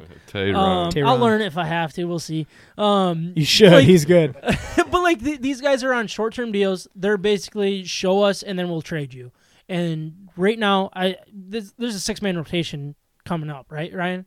Is that fair to say? Because none of these guys are going to lose their job. I think Casey Mize is probably the number one culprit. It could be the culprit. With the first start that we saw out of Jose Urena, it's possible that he could lose his job too. But I think more than likely you see the top 6. And usually you have one starting pitcher that's injured at some point. That's true, yeah. So I don't think we're going to go to a 6-man rotation. I think it'll be 5. But I think the Tigers are thinking more long term. Okay, if we're gonna save Casey Mize, hold back some innings later in the year, start here and there. Skip several starts here and there, especially early on in the season. If you have 6 healthy starters. All right, so I did want to talk a little bit about the bullpen. I don't want to get into a whole lot of it. I just think there's some interesting names that are worth bringing up. I wouldn't go too deep. But yeah, so I want to start with. Sorry. Go ahead. Because Fulmer's the one that the big one sounds for me. good. Yeah. It'll be interesting to see. And so they had him labeled more as long-term relief, but it seems like he's kind of coming in crucial situations. 6th, 7th. Yeah, like kind of the gap guy, not necessarily the 8th, 9th inning guy yet. I mean, with how the 8th and 9th inning has gone so far, he's the weapon guy. He's the weapon. He's the crucial out guy. And I love that opportunity for him. It'll be interesting to see how it works. Do you think he has the stuff to kind of do that, Ryan? He absolutely has the stuff, yes. Yeah. And I think this is a really good opportunity for him to hone his stuff and make each pitch better individually. And what you see, the difference between starting pitchers and relief pitchers focus on what they do well. Starting pitchers try to mix in several pitches at a time. You need 3+ pitches. So if you have 4 pitches like Michael Fulmer does, he needs to dial in all 4 pitches in order to last 6 or 7 innings. Yeah. So that's what he focuses on. Okay. This gives him the opportunity to focus on his top 2 pitches and do it better than all the people around him. Okay. And I think that's a really, really good opportunity for him because in his heart he still wants to be a starting pitcher. He's come out and just said that, he's embracing this role temporarily and he wants to come back to the starting rotation. It feels like he still could. And it absolutely does, but dial in your fastball, dial in your curve / slider, and if those 2 pitches are working, you can mix in whatever else you need as a starting pitcher. Yeah. But what's been missing from him is his fastball command and his fastball velocity. Yeah. And so if he gets that back, the rest will fall into place. And it almost feels like trusting his pitches too. And believing in himself, believing what was so good with when he was the Rookie of the Year, all that kind of stuff. If he can dial in his trust and belief in what he does and what was successful, that's when he can, start bringing it back and really become a starter. And like, I mean, the way that you have these prospects coming up, there's a really good chance he's not a starter in the Detroit Tigers organization again. There's a very good chance of that. If he doesn't do it soon, yeah. But if you can turn him into something, if you could turn him into the next, who was the guy that was a starter that we transitioned to, 8th inning guy, then turned into a closer, Shane Green. Yeah. Like, obviously, completely different type of pitcher, and I get that. Fulmer doesn't seem to have that edge like a late inning guy, but at the same time, like. Yeah, he does. You think so? I don't know. It'll be very interesting to see how this develops. He's got better stuff than Shane Green ever has. We got Gregory Soto currently in the closer's role, it sounds like, with Jose Cisnero in the 8th inning role. That has not looked good. That has not looked good at all. So I don't think. Cisnero looked terrible, right? Isn't he the one that gave up? I like these guys. I think they're pretty good. Okay, yeah. but anyways, and Brian Garcia. I would like to see Daniel Norris get an opportunity in crucial situations like these guys. Dude, have you watched him pitch? No, I don't know what I'm looking at when I watch him pitch. I just like their hair or something. He needs to attack the zone. Like, Daniel Norris is the perfect example of a guy who just has like forgotten how to attack the zone. He tries to stay out of the strike zone. He like dabbles with it here and there. Guys just take it. He gets down on the count, and then he throws a fastball over the middle, gets shot 450 feet over the center field wall, and it's not even close. Like Norris, he deserves to be in the bullpen to give a shot, to transfer his skills elsewhere. He's not a starter, not anymore, but he needs to. He's not a late inning guy at this point. You need to earn that, and he hasn't earned it. Okay. John, you look like you're getting prepped up to say something here. Norris is the kind of guy that'll go to work without work gloves, right? He's a hard worker, doesn't care about the callus, but he got shelled like 7 hits in a row against the Indians the other day, and it was just like, man. I like the guy. And his stuff looked terrible. I'm sorry. Throwing a 91 mile an hour meatball down the middle of the plate. 91. So I look at pitchers, and I just feel sorry for them when they get hit. Yeah, when they throw 91, I do too. Like I feel like I wish I was a hitter at that point. Poor guy. Like, and I Especially just want him to work out. He's got cool hair. He's a cool dude. He's got a nice beard. Like, I just feel sorry for him. I just want him to be good. Your mic's off, I think, Micah. Your mic is off, Micah. I didn't do it. I think I didn't turn his mic off. I swear. Gregory Soto has the best hair on the Lions that hair roster is right now. fire. So. Holy, it literally is fire. If you're gonna pick Tiger. or the Tigers, yeah. If you're gonna, well, he looks like a lion. He's got the hair. If you're gonna pick a guy off his hair, Sam, it's Gregory All right, Soto. just saying. Did you guys see that pitch where he threw it literally 30 feet above the catcher? I missed it. I oh I my saw it gosh! come up on my phone like this is the worst pitch of all time or something like that, and I'm like, but it's a Tiger. I'm not gonna. So good. I love it. That's how you keep batters off balance. I was gonna say that is an uncomfortable. that is an uncomfortable situation for batters to be in. I've been there. I've done that, and you just don't want any part of it. And I love it. He's got that little edge to him where guys do not feel comfortable in the box. Well, who was that kid that played in Western Little League? Nolan. Yeah, Nolan. He was terrifying. You had no idea where the ball was going to go. I stepped back in the farthest corner of the batting box and was like, I don't know if I should close my eyes or what's going on. He threw hard. Anyways, guy. Ryan, before we turn the page from the Tigers, is there anything anything else that we should really bring up here heading into the season? Obviously, we're 5 games in, but anybody to keep an eye on in particular that comes to mind? Oh, geez. You can say no. You can say no. We can just move on. I don't think we have enough time for me to get into these guys. I think overall with the Tigers, this is an exciting time for them because we are going to find out. We're watching the core, the base of this team for the future, and these other prospects that we have coming up. They will come up. They will contribute. They will be really good. We are going to get more stars out of this thing, but right now we're building the core, the foundation of this franchise, and they're playing every day in Detroit, and that's what's fun. We've been waiting for this.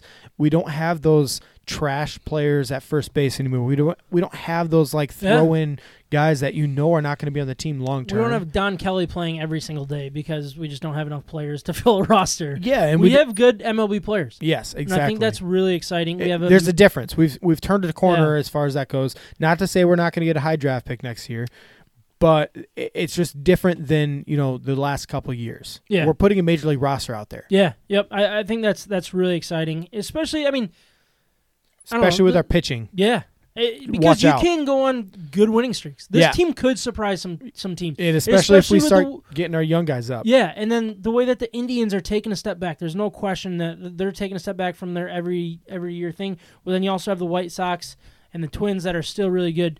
But it'll be interesting to see how this season develops. I just think next year is the year where they're going to be signing big name free agents. I hope so, man. And I think we're going to trade or sign big names that to fill the gaps that we don't have. I hope so, and I would love to go over that list of who's going to be available. But one thing I did want to bring up real quick before we turn the page from the Tigers is I do want to just throw Al Avila on the coals again. I feel like I go back and forth with this guy. One day I hate him, the next day I'm like, well, he's drafted well and all that kind of stuff. I look at this team and this prospect organization, like I know we're second, right, in prospects or something like that in our farm system.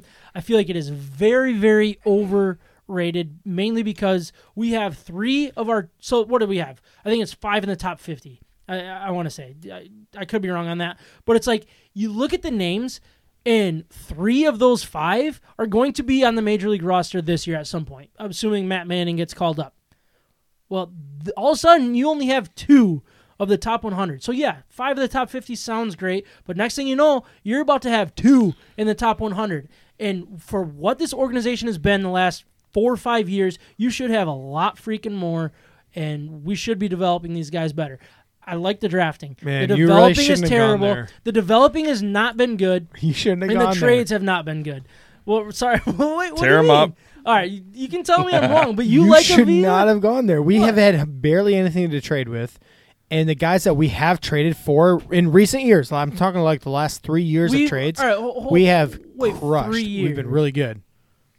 I'm talking about JD Martinez, who was a MVP candidate a couple years ago. Justin Verlander, Cy Young winner, World Series champion.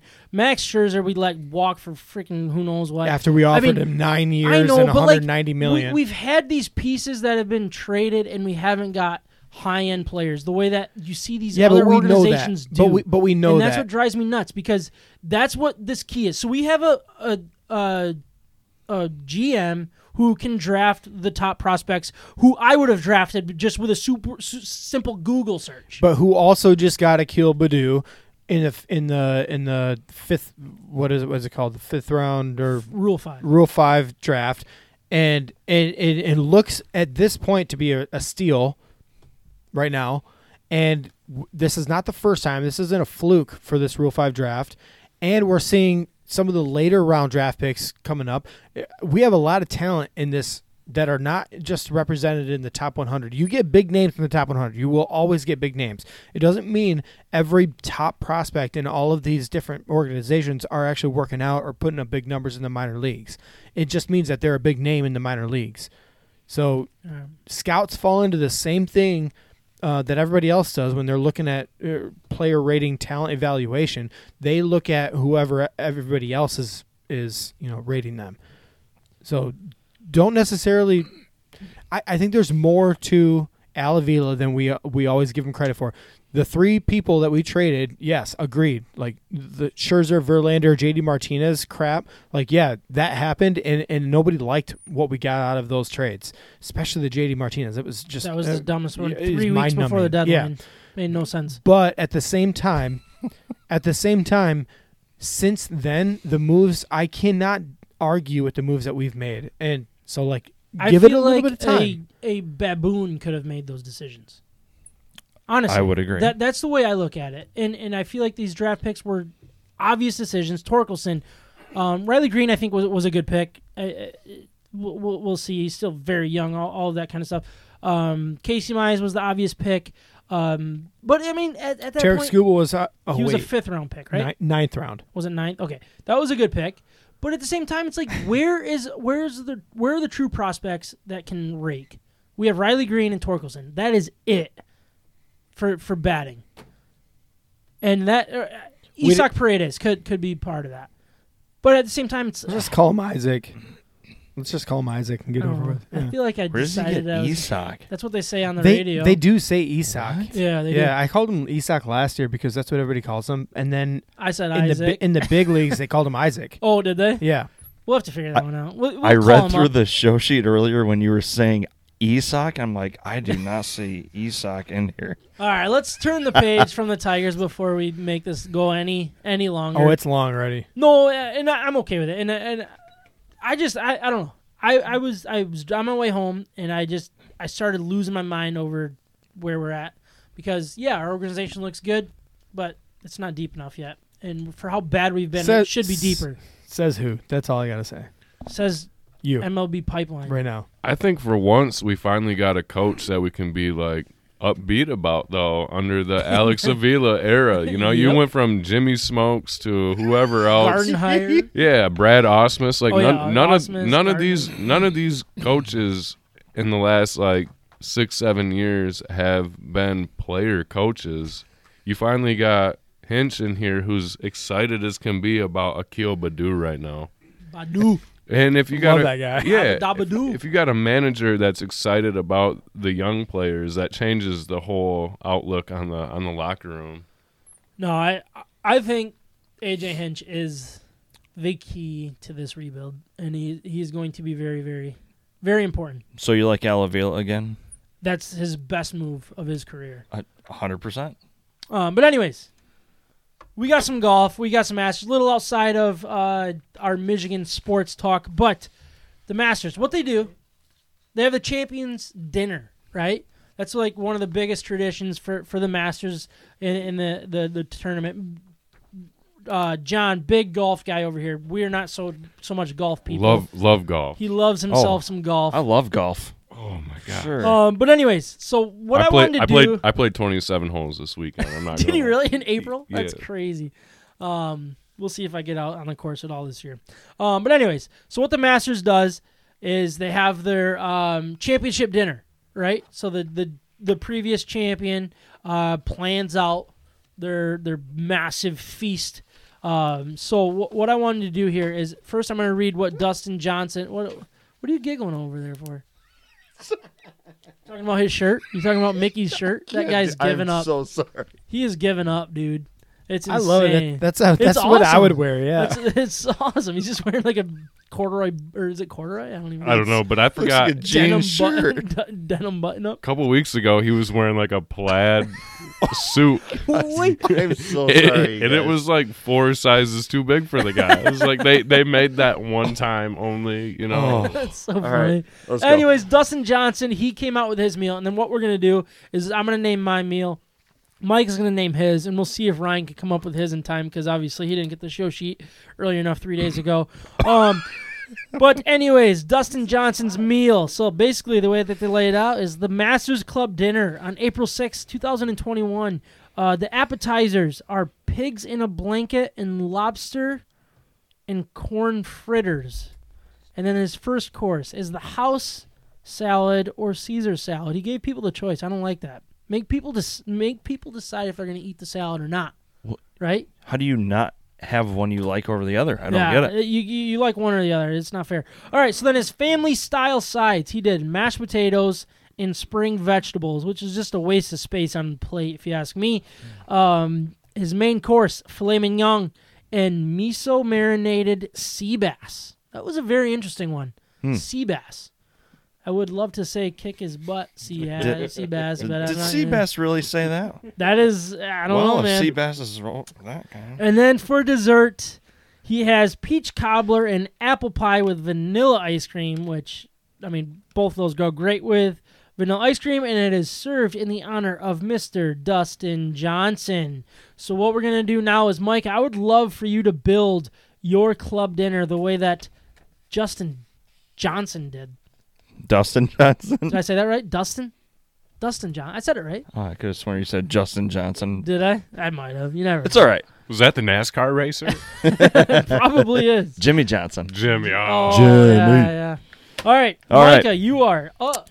Build your Masters Championship dinner. Well, I'm going to start off with a good app called Calamari Ooh. with another app, Traditional Chicken Wings. Yeah, so we did 2 apps. We did Two apps. So for everybody, for people that are new here, what we decided to do is 2 apps, a first course, 2 family-style sides, main course, and a dessert. Your 2 apps were Calamari. That's a very hard word for me to read. With a C, right? With wings. Yes. Traditional. So bone-in, is that what traditional means? Yeah. That's Yep. really dumb. Well, I don't like that part. You lost me there. I don't like in the bone, but the bone, man. That's where I draw the line. I thought you meant the actual word traditional. Oh, no, I'm okay with traditions. You lost me. I'm not a big fan of traditional wings. Okay, we're going to move on to... All you got the first course listed before the family-style sides, right? Oh, yeah, I do. My apologies. Or do you want me to go family-style sides? Do what you want to do, buddy. Okay, let's do the family-style sides. We're going to All right. go with garlic, mashed potatoes, and asparagus. Absolutely love those sides. First course, we're going to go chicken Caesar salad. Very nice classic.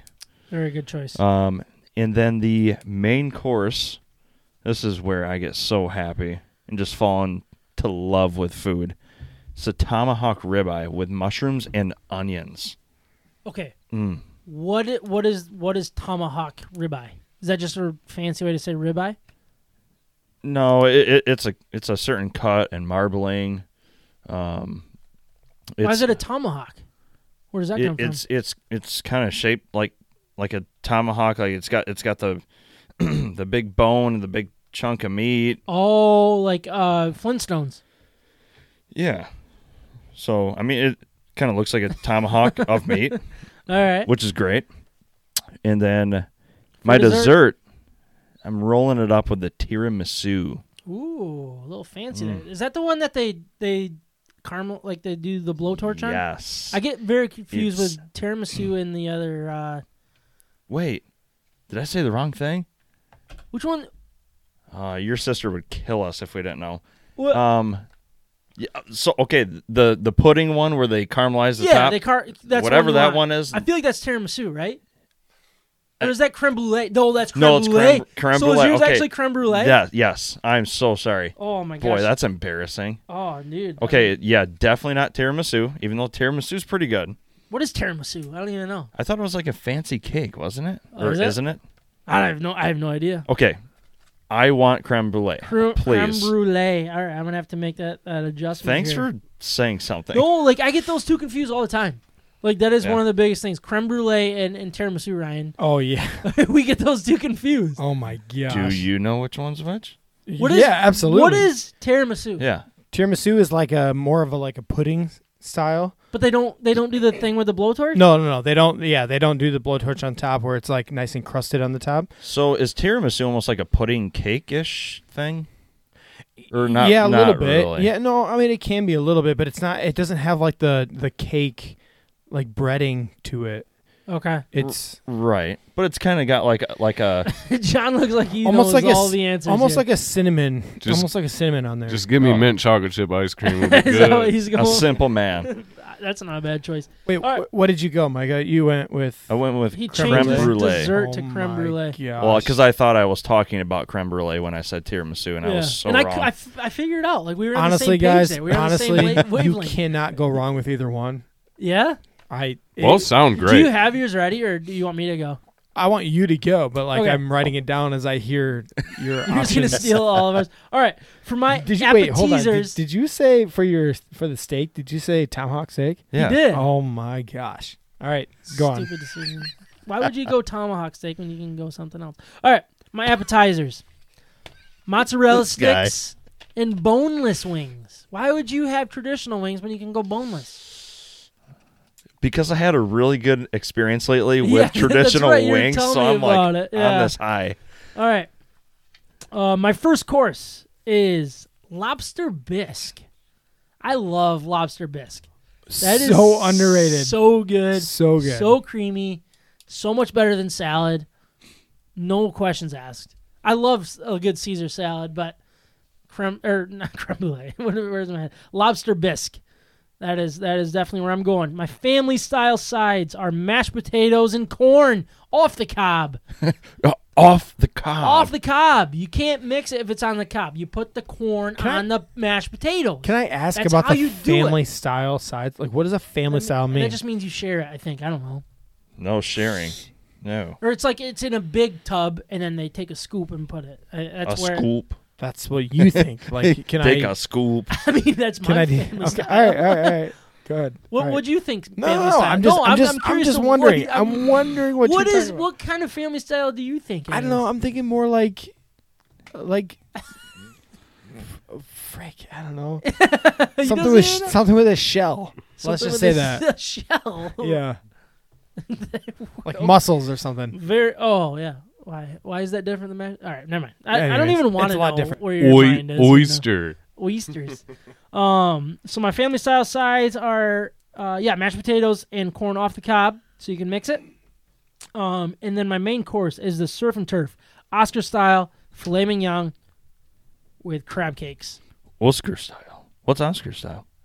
I think it's like you have like asparagus on top, and then you have like I think it might be what's that sauce that goes on eggs Benedict? Hollandaise? Hollandaise. I think there's a little bit of hollandaise on Wait, it. on the asparagus? Yeah. Are you talking about white And on the asparagus? steak as well. I think that's how Oscar style does it. Oh, it is. I mean, it's definitely hollandaise sauce. But then the crab cakes are a very key to this. You put it on top of the steak and you cut into that's- Okay, Oscar style is beef tenderloin, crab meat, and fresh asparagus. So the crab cake and fresh. I was close. Yeah. I don't know where the hollandaise sauce came from. Might have just been breakfast at my mom's the other day. Which was good. That was very good. She did a great job. And then my dessert is plain cheesecake. No fruit, nothing, just a great piece of cheesecake. I don't know if it's New York style. Like, when I Googled New York style, there was, like, fruit on it, and I didn't want that. I Just want the straight, plain cheesecake. Cheesecake, yeah. Do you like the Jell-O no-bake cheesecake? I do. I love it. I love that stuff. So good. I probably shouldn't, but I do. Oh, it's amazing. Yeah. It might be one of my favorite cheesecakes. I should have just put Jell-O cheesecake. So, yeah, that is mine. Ryan, you ready, buddy? No. He's like, I need more time. No, I'm good. I'm good. He's going to give us his on episode 100. I think I'm good. You want me to go right now? Is Do that why it. you Start with is your that why you called my name? 2 apps. All right, my 2 apps. I am going with prosciutto and Oh, melon. gosh. How do you spell prosciutto? I don't even. prosciutto. All right. Slow it down. All right. I'm just going to guess. All right, prosciutto and melon, which is meat. It's basically like a bacon, but cured Ooh, bacon. It's not cooked. It's not fried. It's not. It's just. It's like raw, but it's cured. Is with that salt. is that what Butcher's Union does? Their appetizer? That they they definitely call have bacon? prosciutto. Yeah. They call it bacon, I think, but it's probably the same. Or no? They don't know how to cook meat. I mean, they might. Prosciutto is not cooked. It's not. Oh, okay. So that's the only difference. But it might be like cooked prosciutto. yeah. What? Okay. You want Can me you to- just put your paper down? Oh, was that blocking The camera. the camera view? Yeah. All So- right. But anyways, like All right. the salty sweet mix with the melon. Oh, So, like, what kind of man. melon? Like Uh, the orange one Yeah. or the green one? No, the orange. Yeah, which is Muskmelon. It's muskmelon. Yeah. I love muskmelon. Isn't there another? Don't they call Honeydew. it honeydew melon? Oh no, honeydew is the white. Green. I would say green. Green. You're right. Green. I don't know. There's another name for the orange one, but We'll figure it out. we'll figure it out. But yeah, that they I call it do muskmelon. they do the orange melon with the prosciutto, and it is so good. It's Okay. a perfect mixture. Really? Yeah, That's and the interesting. prosciutto that's like where it's pig, and they feed the pig acorns for like the last 2 or 3 months for its life, and they basically you like serious? they basically like kill the pig by That feeding sounds like it something feeding PETA it would like hate. overfeeding acorns, and it gives it the flavor that it's really nice. So I want as much of that as possible. That is so crazy. The more pigs that die from acorns, the better. People might hate me for that, but I don't care. Well, it's really PETA good. doesn't listen. I've made sure of it. So. All right, perfect. So hold on. Tiramisu. Both your sisters said they're lady fingers. What Lady fingers are like what is that? angel food cake, I think. I'm asking. Maybe. I'm That's asking where them, my but brain goes. they I said mean, you it's can lady have fingers? like a cake with tiramisu. It works that way, but that's not what it is. It's really like the cream of that whole thing. It's like creme brulee without the I top. want to know Wikipedia. What Wikipedia says tiramisu It's- is. it's we like gotta a- get that answer here before we get into It's our like drive. oh frick. Like, One of them says it's kind of a cookie. No. Lady fingers okay, are so kind wait, of a wait. cookie. This is like completely different stuff here. We're getting false information here. there's solid in there. There is solid in there, but it's more of like whipped. It's like whipped egg is the difference. Whipped. Yeah, with tiramisu, it's like whipped egg, and that's like the consistency that you'll get out of tiramisu with like a pudding. Mix that with a pudding, and you got tiramisu. All right. That sounds difficult. Sounds Okay, just what were you moving so on many to? different things. All right, so we're on his first course. First course, I'm going with Parmesan risotto, and that will be with truffles, black truffles, Jeez. and It's it's complicated it's over here. phenomenal. So, 2 of the best meals I've ever had in my entire life was truffled Parmesan risotto, and it was like I couldn't even I would take one bite at a time. I put my fork down and just like sulk in the goodness of what I was eating. It Wow. was so good, and they served it like they made it in front of us on like a wheel of Parmesan cheese, and I it do was like wheels it was of Parmesan cheese. I think. incredible. Was this it on was so one good. of your vacation, not vacation trips? Yeah, it was a vacation for All right. sure. Before we move on to your two family style sides, John, did you pull up what exactly tiramisu is? It is indeed lady fingers. Oh, somebody Googled that. That So- was Carrie. Carrie was so- the one that said it was lady fingers, right? No, both your sisters said it was They lady both said it was fingers. lady fingers. Lady fingers soaked in espresso and rum are stacked, spread with mascarpone. Ah. NASCAR? Yeah. Going back to Jimmy Johnson or Johnny Johnson? Is that what we're talking about? And dusted with cocoa in our version of this traditional Italian dessert. Yeah, but the picture you see right there, like a lot of times they throw that in a bowl and they mix the whole thing. So then it's not like you're getting a cake in there. The more common way you're going to get this is more of like a bowl. It's been mixed all together, and you're going to get chunks of different cake. I think the most important thing about this whole dessert of what we're talking tiramisu here is the cocoa and like the coffee Oh yeah, side it's of there. it. Yeah, So important to end a meal. so good. Coffee after a meal is seriously the best thing that I never take advantage of. I don't know why. I never do it. Europeans do it all the time. I know it You should should be. do It it. should be what happens all the time. Yeah. But that would be a great way to go. It's because you like craft beer, Sam. I do love craft Anybody beer. want a coffee? Coffee, a little cafe, a little Nespresso. Me. Oh, a Nespresso. Me, After my I do. coffee. I don't know It's what's a me, going on yeah. here. All right, Ryan, we are on your two family sides. I don't care if these are family size or not. I don't First know. ones I'm doing are muscles. Muscles. Nice. Nah, just muscles. So Without side the of C. guns. That seems like more of an appetizer to me. I don't care. Like I said, Okay, He said he earlier. whatever. didn't This is care. your meal. This is Yeah, your I don't championship know meal. what family style means. I You think won you're the Masters. You can forcing do whatever me, the heck you're you want, forcing Ryan. me down a route with like family style sides, and I'm not going that. I just route. went off of what the Masters says to do. If I have okay? a side, I want a side of muscles. So that's I what would I'm love gonna a do. side of muscles. I just don't have enough on my side. I'm Nice. working on it, dude. Very I've been nice. trying to work out lately. I'm getting the side of muscles over here. with He's my been arms. riding his Very dirt good. bike or Not mountain dirt bike. bike. Yeah, there you mountain go. bike. It's dirt And then bike. the next one I'm going to do is white asparagus with hollandaise sauce. What Oh, is white. white asparagus? It's like green asparagus, just But it's white. Yeah. So White what's the asparagus taste difference? All right. So the taste difference is No. Albino. I would say the white asparagus, when it's done right, it has a shorter window of opportunity when you can pick it and when it's good. But when it's done right, it is creamier. It's less like stringy, I guess, than like normal asparagus would be. Does your pea smell differently with white asparagus rather than green asparagus? Yeah, it's white. Personal experience, it's just whiter. Yeah. Is it? No, it just smells the same to me. He bought it.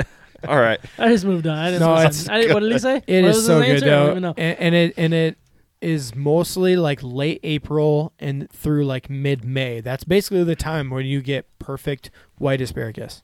Alrighty. Main course. I will go with steak Florentine, which is kind of like what Micah was bringing up with the what did you bring up? Sorry. Tomahawk ribeye. Yeah, with the tomahawk, it's super rare. Kind of rare, and it's cut up right in front of you on a platter, and it's What did you like call it again? in slabs. It's Florentine steak. Florentine. It comes from Florence. It's steak, Hmm.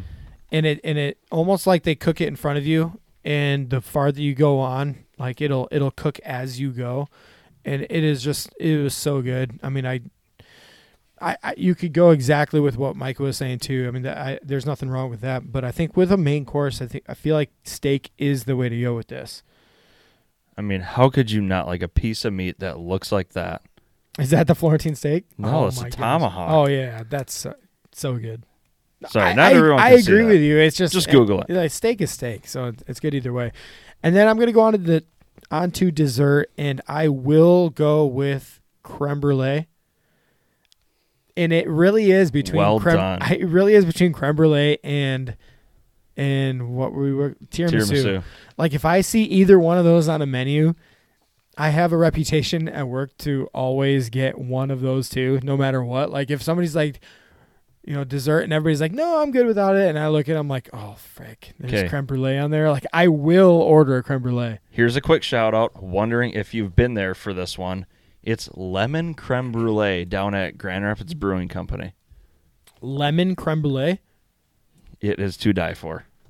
I've never had it. You have got to try it. I've never had it. What is the lemon? Is that in like the toasted part in like the solid? I don't know. It's not overdone, so it's not too lemony. It's got just that little bit of, that little bit of pop in there. It's so good. So quick story. While I was in Germany one of the times, so I was at like this trade show for the pharmaceutical industry.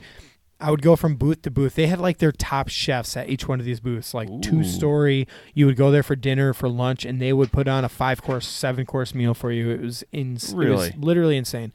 But they would have these like almost like tiramisu offs. Like they would compete against each other to see who had, especially the Italian companies, they would see who has the best Italian tiramisu, and they would just rave about these with their top cooks, and they would invite us over, and I would go from booth to booth to booth, which again, 2 stories, basically restaurant style. So it's not necessarily a booth. They've got like 20,000 square feet, but they would invite us in, and we would go from one booth to another, tiramisu over and over and over, and then basically I would just tell them all in the end that theirs was the best.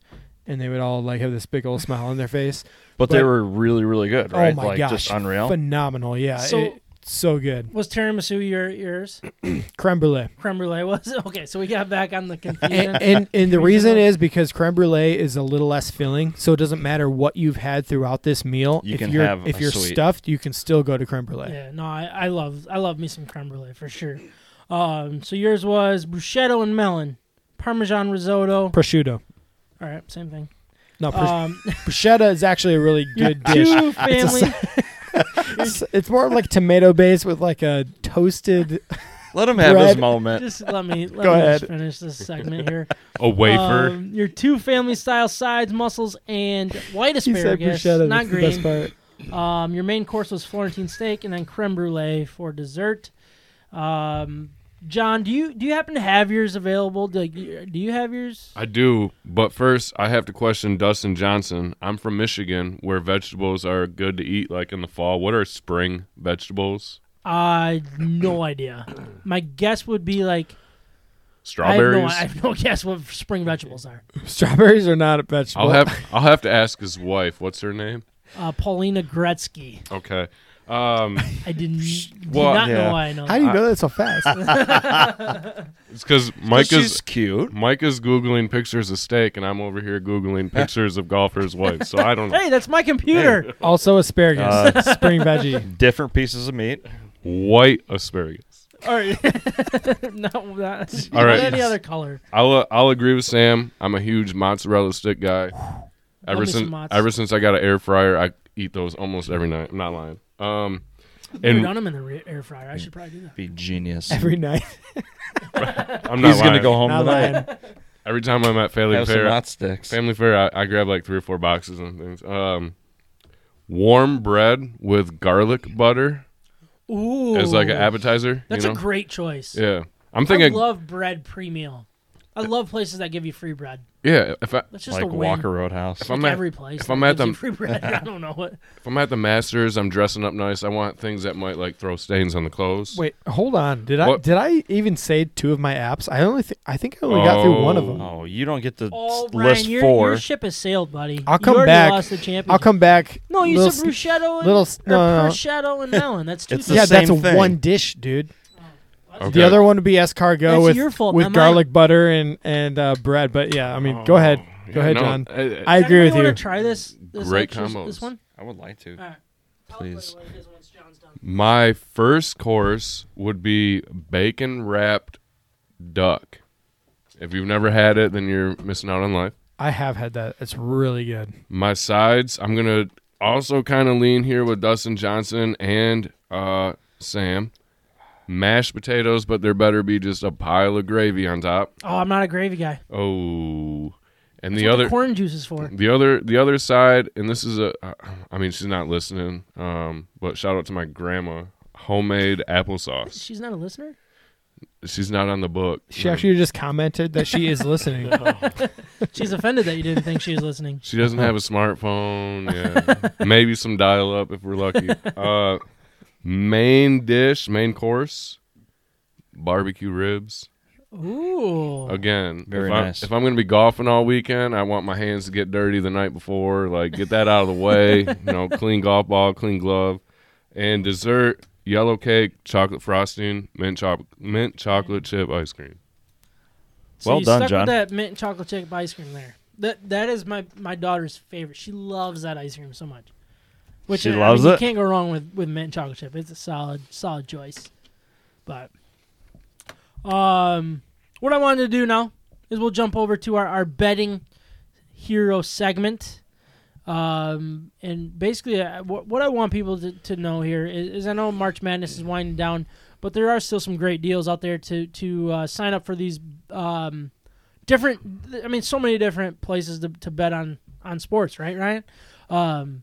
And Betting Hero is the place to do that. So you go to bettinghero.com, Yes. sign up. MI Bets is the promo code to sign up on Betting Hero, and you'll get a full list of all of the available places to sign up in the state of Michigan and all of the current promotions. So if you signed up for DraftKings 6 weeks ago and you're out of money, don't put more money back in that account. Go over to MGM and get their bonus. Get their new user bonus. You get all that kind of stuff. Go to bettinghero.com. They'll have all of the best available promotions in the state of Michigan, and you'll get a lot of free money. And it simplifies it for you. It has every legal mobile app sports betting option that you have in the state of Michigan. It lays each one of them out for you, and it's not just a first-time user bonus. They keep doing these re-ups because they're trying to keep people going. Yeah. So it doesn't matter if you've already spent your first-time promotion on, like maybe the Super Bowl or March Madness or something along those lines, like the big sports games. They will always be coming out week after week with something available for everybody as you go. And the other side of this is the best way to support State of My Sports. If you go to bettinghero.com, promo code MIBETS, this is the best way to support this channel, this podcast, all of us, I guess. And if you appreciate what we're doing, go ahead and do that, and it goes a long way. Yeah, for sure. And you sign up for, obviously, Betting Hero, and then you use their links to sign up for MGM, Fox Bets, DraftKings, whatever, what's the other, FanDuel. They're all there. So if you sign up through their website, after you use our promo code, sign up, deposit some money, start betting on some of these games, make these games more fun to watch, and it really helps us out a ton. So like usual, what we're gonna do is give you Trav's pick of the week. He has the under in the Tigers game tomorrow. He doesn't know what it's set at, but he's just he's convinced that the under is the way to go. And my Wednesday parlay, I have the Tigers win because why not? That's just fun. You got the Nationals; they're gonna win. You got Scherzer against Smiley. Last time I checked, so that's kind of fun with two former Tigers going against each other. I'm gonna take Scherzer on that one. Take the over in the Oilers Sens. My guess is gonna be 6 ±6. Try to get that 6.5. 7. You never know. Take that over in that, and then the Leafs -1.5. That one seems like a really, really fun one here. So what we got to do now is we're gonna finish our Betting Hero segment with a little bit of a draft here. We got to figure out the order though, Micah. I apologize. I'm on it. Oh, you're already on it. I just caught a glimpse of your phone, and you're on it there. So let's tell us who is gonna draft first. Ryan, he gets the number 1 pick, and then we're gonna move down to. Thank you. I earned that. Yeah, you did with a nice spin of the wheel. Me. Micah is the 2nd overall pick. And then Mirjan. Boy, that's a long spin for an app. Alrighty. Boy. I landed on Ryan again. It sounds like we're going to go Ryan, Ryan, me. Ryan, no, Micah, no, Ryan. no, Got that's it. not how this works. Marked it down. That's not how this works. Ryan, we do need to get the music going as soon as we start our draft, though. And then our pick is in, too, you know? I don't know what that means. Gentlemen, NFL draft. we are going to NFL Live. resort to rock, paper, scissors if All right, John, this you keeps ready? happening. Are you ready? Best of 3 Let's or do it best right of now. 5? Best of Just, 3. no, just best of 3. Ready? Rock, paper, scissors, shoot. Rock, paper, scissors, shoot. Rock, paper. This is Ah. John. terrible radio. One more time. Rock, paper, This scissors, is good TV, though. I Oh, gotta 1-1. say. 1-1. All right, here we go. Comes down to this. Rock, paper, scissors, shoot. So they are currently going through Yeah! three different. I want the Samuel- fourth pick. I want the fourth pick. Oh, all right. There it is. So, Johnny, you got the third. Ryan's trying to get excited with this. I don't know. Snake draft? or Snake what? draft. Yeah. Snake draft. All right, so Ryan, can you hit the NFL Live music? This is probably going to be wrong. Nope, that's right. And then get ready to get the pick is in number 2. Oh, I got it. Don't worry about that one. All I right. got it. Alrighty. So, Ryan, you're on the clock, buddy. You get the first overall pick with our Masters Fearsome Foursome. So how this is going to work is we're going to draft our 4 players. Whoever has the lowest number when you combine all of their finish. So basically 1. If you get first, you got a 1. Basically, whoever has the lowest out of the 4 wins. Does that make sense? Makes a lot of sense. All right, perfect. I'm glad it makes sense to everybody. You guys are doing great. Thanks. All right, Ryan, you are on the clock with your first overall pick. Can you explain that last thing you just talked Nope, about? just make a pick. So, I mean, I feel like with the first overall pick, I'm pressured into taking Dustin Johnson because he is the world's number 1 right now. Well, you didn't say your pick is in yet. I know, I'm still talking. I know, I know. Still talking. I was But just Jordan explaining. Spieth just came off of a big W, and First he's win. done this before, right? Does he I have don't the Masters win Has he won before? the Masters? So, I mean, it's a big deal. He does have a Masters win. I checked by John nodding his head, yes. So, that means it's true. The pick is in right now. I'm going to keep it simple, not overthinking it. I'm going Dustin Johnson. That's a good pick. It makes sense. Back to back. You never know. All right, Micah, you're on the clock. Pick is in. I'm going to go with Jordan Spieth. Take him, baby. Hot hand, even though it took him a long time. What is that? His first win since 2017 or something like that? It was I don't crazy. Yeah. No, I'm not. Not 17, hating it. was it? I thought Or it was, but I could be wrong on that. It might be, and that's insane. 4 years. All right, Johnny, you're on the clock. Pick is in. No brainer. Justin Thomas. Ooh. Not bad, not bad. Very, Alrighty. very accurate off the tee. You need that at Augusta National. Alrighty. That means I'm on the clock here. I'm going to go. Sorry. My pick's in. I'm going to go Bryson DeChambeau. I mean, I'm not a big fan of the guy, but But you want him on your team. yeah. I mean, he's. The course doesn't fit his game, and I get that. But at the same time, you can't hate on something like that. So my second pick is in. Oh, hold on. There we go. I'm gonna go Brooks Koepka. Ooh, nice. Fresh off of knee surgery. Oh no, is your see? This is the kind of stuff I don't know. This I, sucks. I love that pick. Dang it. Well, that's when you know I don't pay attention to golf. All right, John, you're on the clock. Pick is in. This green jacket has eluded this golfer. He needs to win this major. Big time. It's going Rory.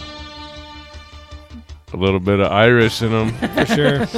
Rory McIlroy. Oh, I wish I would have taken him now. That was a dumb pick that you didn't take him. Not sure why you didn't. Thanks, Ryan. You hated that. I'm so mad right now. Alrighty.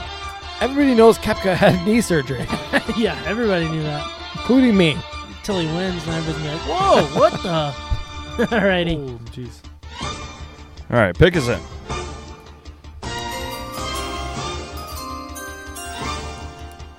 Give me John Rahm.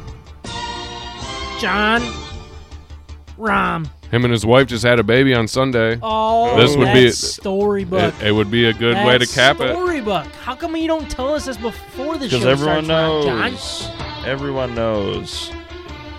All right, Ryan, you got back-to-back picks here to finish your foursome, right? No, never mind. Not- Made that up. Not quite. You'll get 2 and 3 here. Yeah, I mean, I'll be I don't 3/4 know of the way there. I don't even know what 75%. Pick is in. I will go with Patrick Reed. Ooh. Only the most hated player on tour. Perfect. for That's real. exactly the guy I want. He likes to dig deep into the rule book. So do I. All right, you So said do Patrick I. Reed. Patrick Reed. 28-1 odds. Man, Matsuyama might be a good pick here. You're on the clock, buddy. This is up to you. He's got repeatable form there. He's Repetible. good. Repeatable. Repetible. Repetible Get out of phrase. here. All right, pick is in. I pushed it, I promise. There it is. Justin Rose. Ooh. Why? Because I know his name and I feel like he'll do good. Alrighty. I don't even see him on the list. What are his odds? 70 to 1. 70-1. You went all the way down there. We need the music, Ryan. I wanted it. Well, you got it. You got him. You could I have was got gonna him. go with Ian You could have got him with Poulter, your last but, pick yeah. too. But All right, pick us up.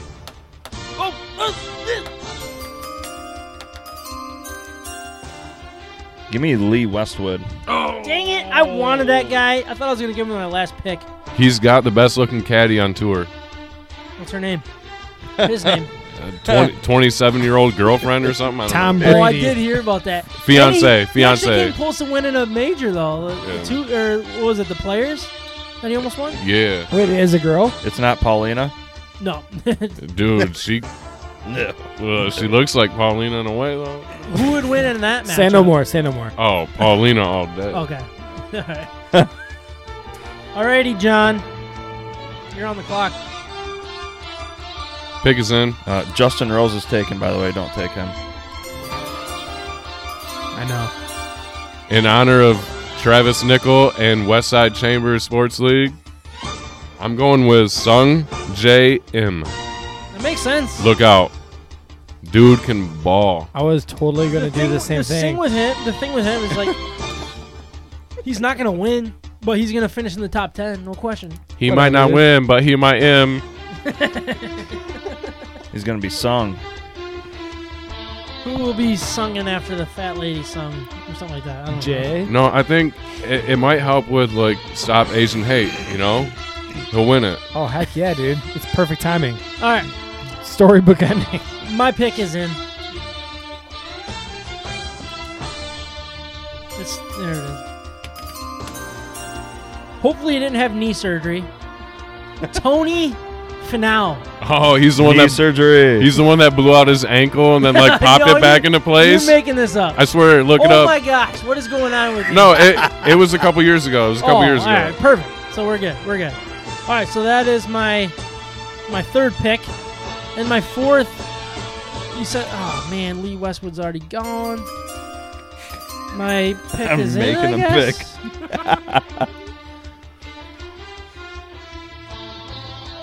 Hideki Matsuyama. Matsuyama. Whatever. Asian lives matter. It was better pronunciation than Tangelo. Hideki Matsuyama. What about Phil? Anybody taking Phil? No. If we had to pick one that was 40 and up, I'm grabbing him for sure. Wait, where are you grabbing him? Not a bad spot. You're on the Oh, clock. boy. John, Pick us in. you going can't play? No. Nope. This is a reach. Max Homa, 80 to 1 odds. Oh, Whoa. Not on my Where? radar. Max Homa. What a foba. No, he's got great iron game. Great iron game. He might not drive the ball the furthest, Bryson on the course, but Nobody Yeah. can. Wow, that's a name. That is a name. He does exist. Micah, your last pick. Ooh. All right, pick us in.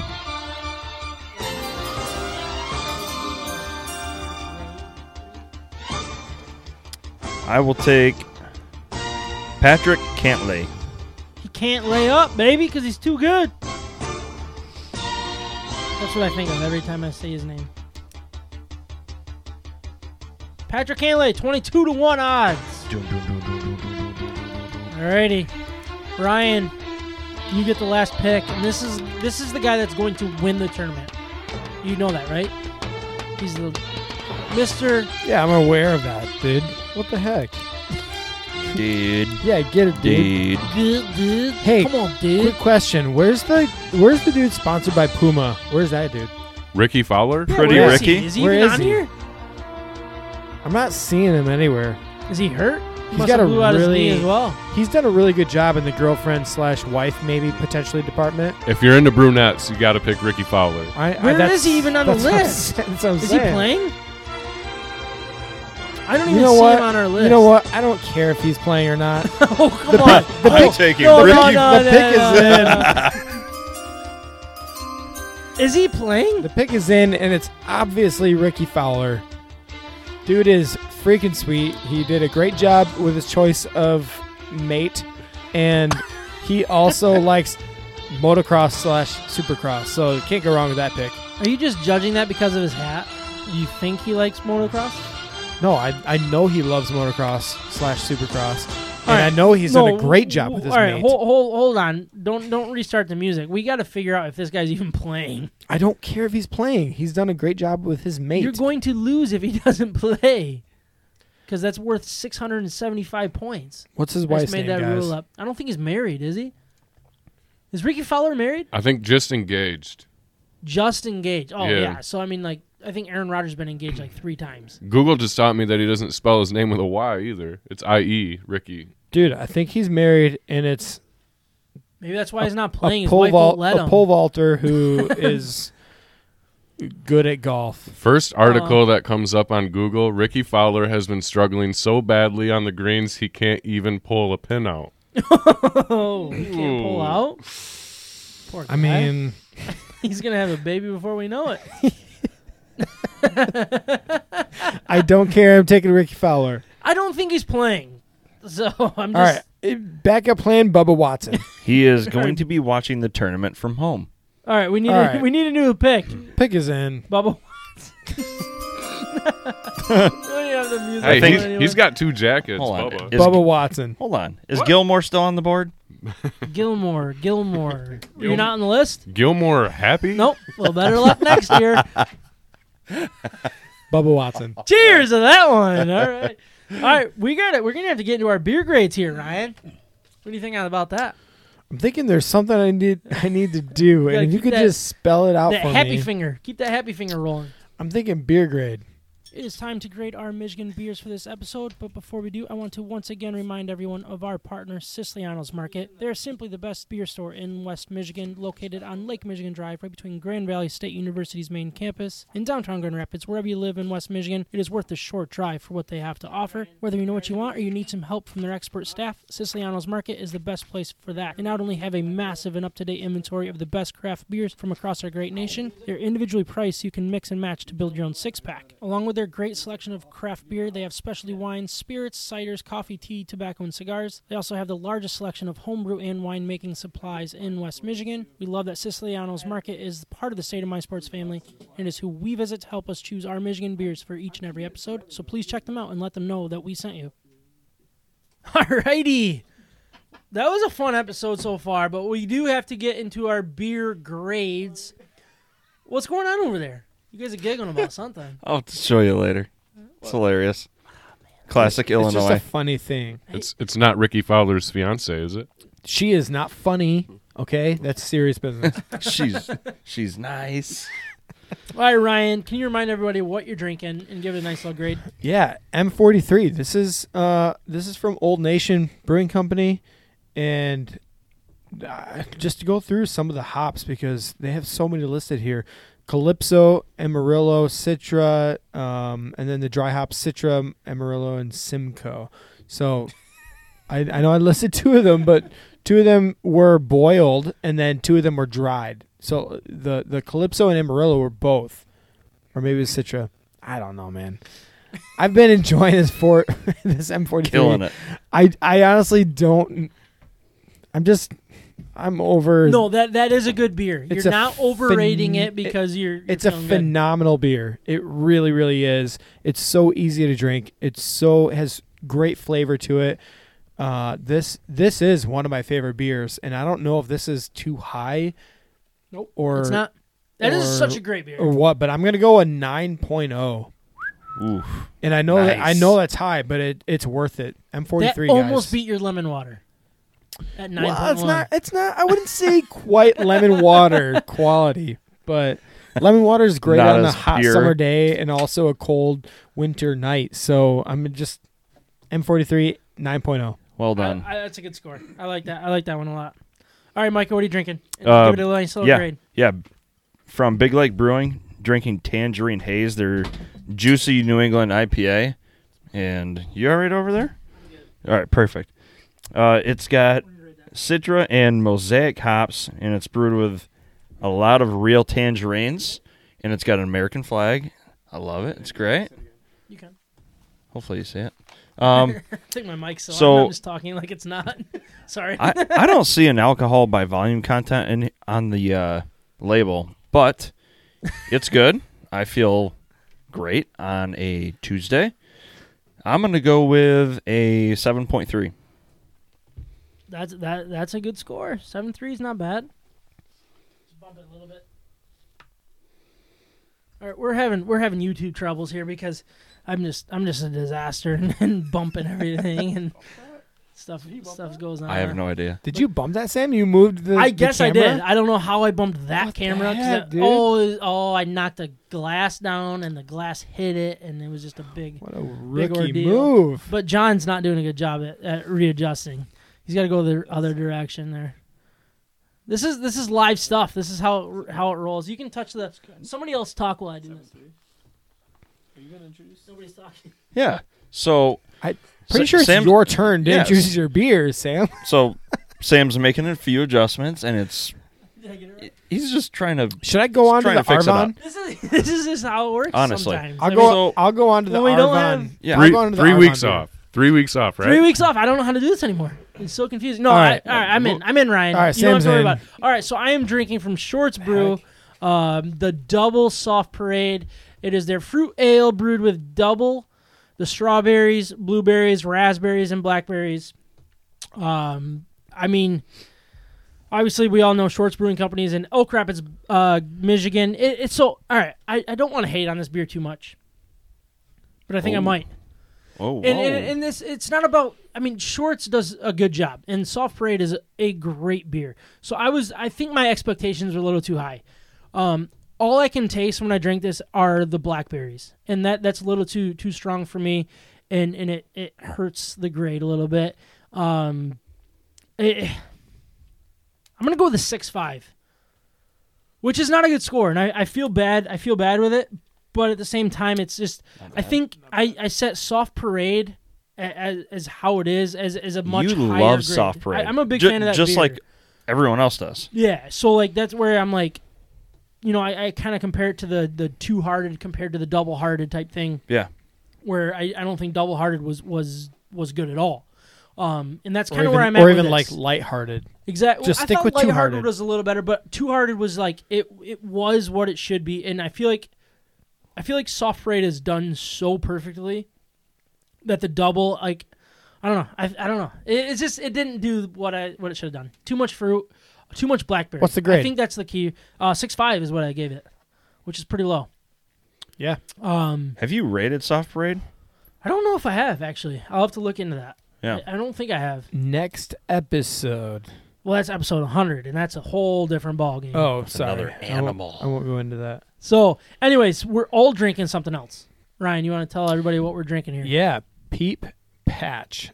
So good. It's like the worst thing to say with a microphone. Peep Patch. Yeah, it red. gets A lot that. of red. Yeah. A lot of red. on This the- is from Arvon Brewing Company, and I want to give it a proper introduction, but I won't. Okay. Well, 5.0 alcohol by volume. This is canned with fruit in it. it is canned with fruit. That is a key. That is a great point. So this is Thank you. part of their kind of like Easter release that came out on Wednesday. It's very and started peepy and peeling, patchy. pouring. But their peep patch is a 7 or 5% alcohol by volume. It's their kettle sour with blueberries, strawberries, peeps. That wasn't me, was it? And their lactose. What's going on? What's going on over here? I have no idea. Did I just repeat everything you said? No, I gotta know what's going on. I didn't say that. I promise. Okay. I think you just slipped a Paul Pierce reference in Oh, there. Paul Pierce. What a garbage human. Well, I mean, don't get too hard Man. on me yet. We haven't gotten to this point in an episode in a long time. You know how the Lions signed Corn Elder? You just said that same thing with the P. Elder corn. What, Okay, did I say porn? I wondered if he did I say porn? Well, that's 3 times. All right. What was I supposed to say? Peeps? Like, I'm so confused about what I said. Sam's pick is in. All right, let's somebody grade the Peeps version of this beer. Dude, Ryan, just start with the Peeps. yeah. Peep patch. Peep patch. What did I say? You guys are just. For some reason you said porn. I don't know why you said it. Yeah. I feel like you guys However- are making this up. No. However, this is Kind of like A- Kyle with the male watching thing that he keeps bringing. that's not made up. I'll go dig it out. So Couldn't find it. this is phenomenal. This has so much flavor, Yeah. and I'm gonna give it a really, really good grade. Oh, I'm where gonna are we go. going? I'm gonna go 8.8, which I don't know if that's the highest for Arvon yet that I've given, but it deserves to be among the top. Mike, I'm curious where you're at because I'm right around the same area. I am in the same area. I'm going 8-9. 8-9. Yep. This is such a good beer. It is perfectly done. It is sour to a T for Arvon. It is absolutely perfect. Flavor forward. Just you but it cannot also- get any more fruity flavors than this, and keep the alcohol that's in it. But it still tastes like juice. It tastes So- like juice, but it still has the beer too. It still holds true to the beer. That's so important to me. Right. But if you don't like the beer taste, like that generic beer taste, I promise you will probably like this. This is one you could slip by the beer snobs, the people that don't like beer, that are like, no, I don't drink beer, but that you can slip this over to. A sour. Not that I'm going to slip a drink to anybody, but Oh, I thought you meant like slipping your. talking about Acorn here, or whatever his name is. I thought you meant slipping your thermos at work. Like I could drink this stuff all day long, and Yeah, It's well, I just mean, juice, 5%, dude. it's possible. I think you guys are right on with the 8.8 and 8.9. Can I go 8.85 or no? I probably can't do that. 8.85. No, I'm not going to do that. I'm going to Go go. first. Just do the 9. That rounds up Hit the to 9. 8.9. I'm going to 9.0. Yeah. Ooh. I'm going to do There you it. go. This is excellent. Love this beer. I don't know if it's a rebrand of other stuff, but like this is make this a lot, Arvon, please, because this is well done. If you guys haven't found it yet or searched it out, check out their website. They might still have some cans available that they'll deliver to you. I don't know. Ask them. Not if Sam doesn't buy them out first. I might buy them all. This is absolutely beautiful. Beautifully done. Love the cans, too. I don't know if you can see the can. For the people that are watching, you can see it. But it has little peeps on it. It's pink. So good. I don't know what's going on. Ryan, you're supposed to be queuing up the music here soon. Outro but- music. Just keep talking for a while. no, I'll but, find, I mean, I'll thank find you it guys- in 4 minutes. Look, episode 99, that's a big one. I know the big one's next week with episode 100. We're going to record on Tuesday. We'll all be here. Kyle's going to be back from vacation. Trav's going to join us as well. I mean, it's going to be a good time. I'm excited. We're gonna going be a rager. We're going to kind of go back on a lot of out of the goofy stuff that Man, I mostly hope so. I have said. But, Yeah, I hope we can uh, get in like all the best moments. Yeah, so we're going to get into that, and we're going to talk some sports as well, drink some beer as well. We'll talk to you next week. Thank you guys for recording. Thank you guys for listening. If not sooner. We'll talk to you next week, if not sooner. Peace.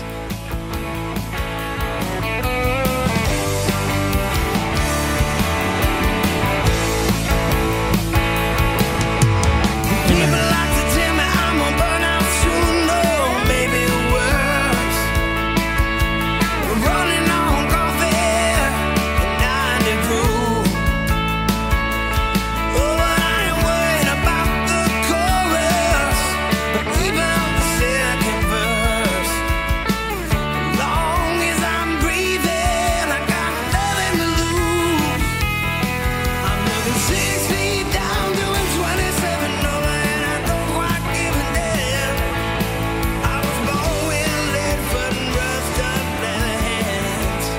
thank you again to all our great sponsors, the House Brewing Company and Cafe, Siciliano's Market, Mac Web Design.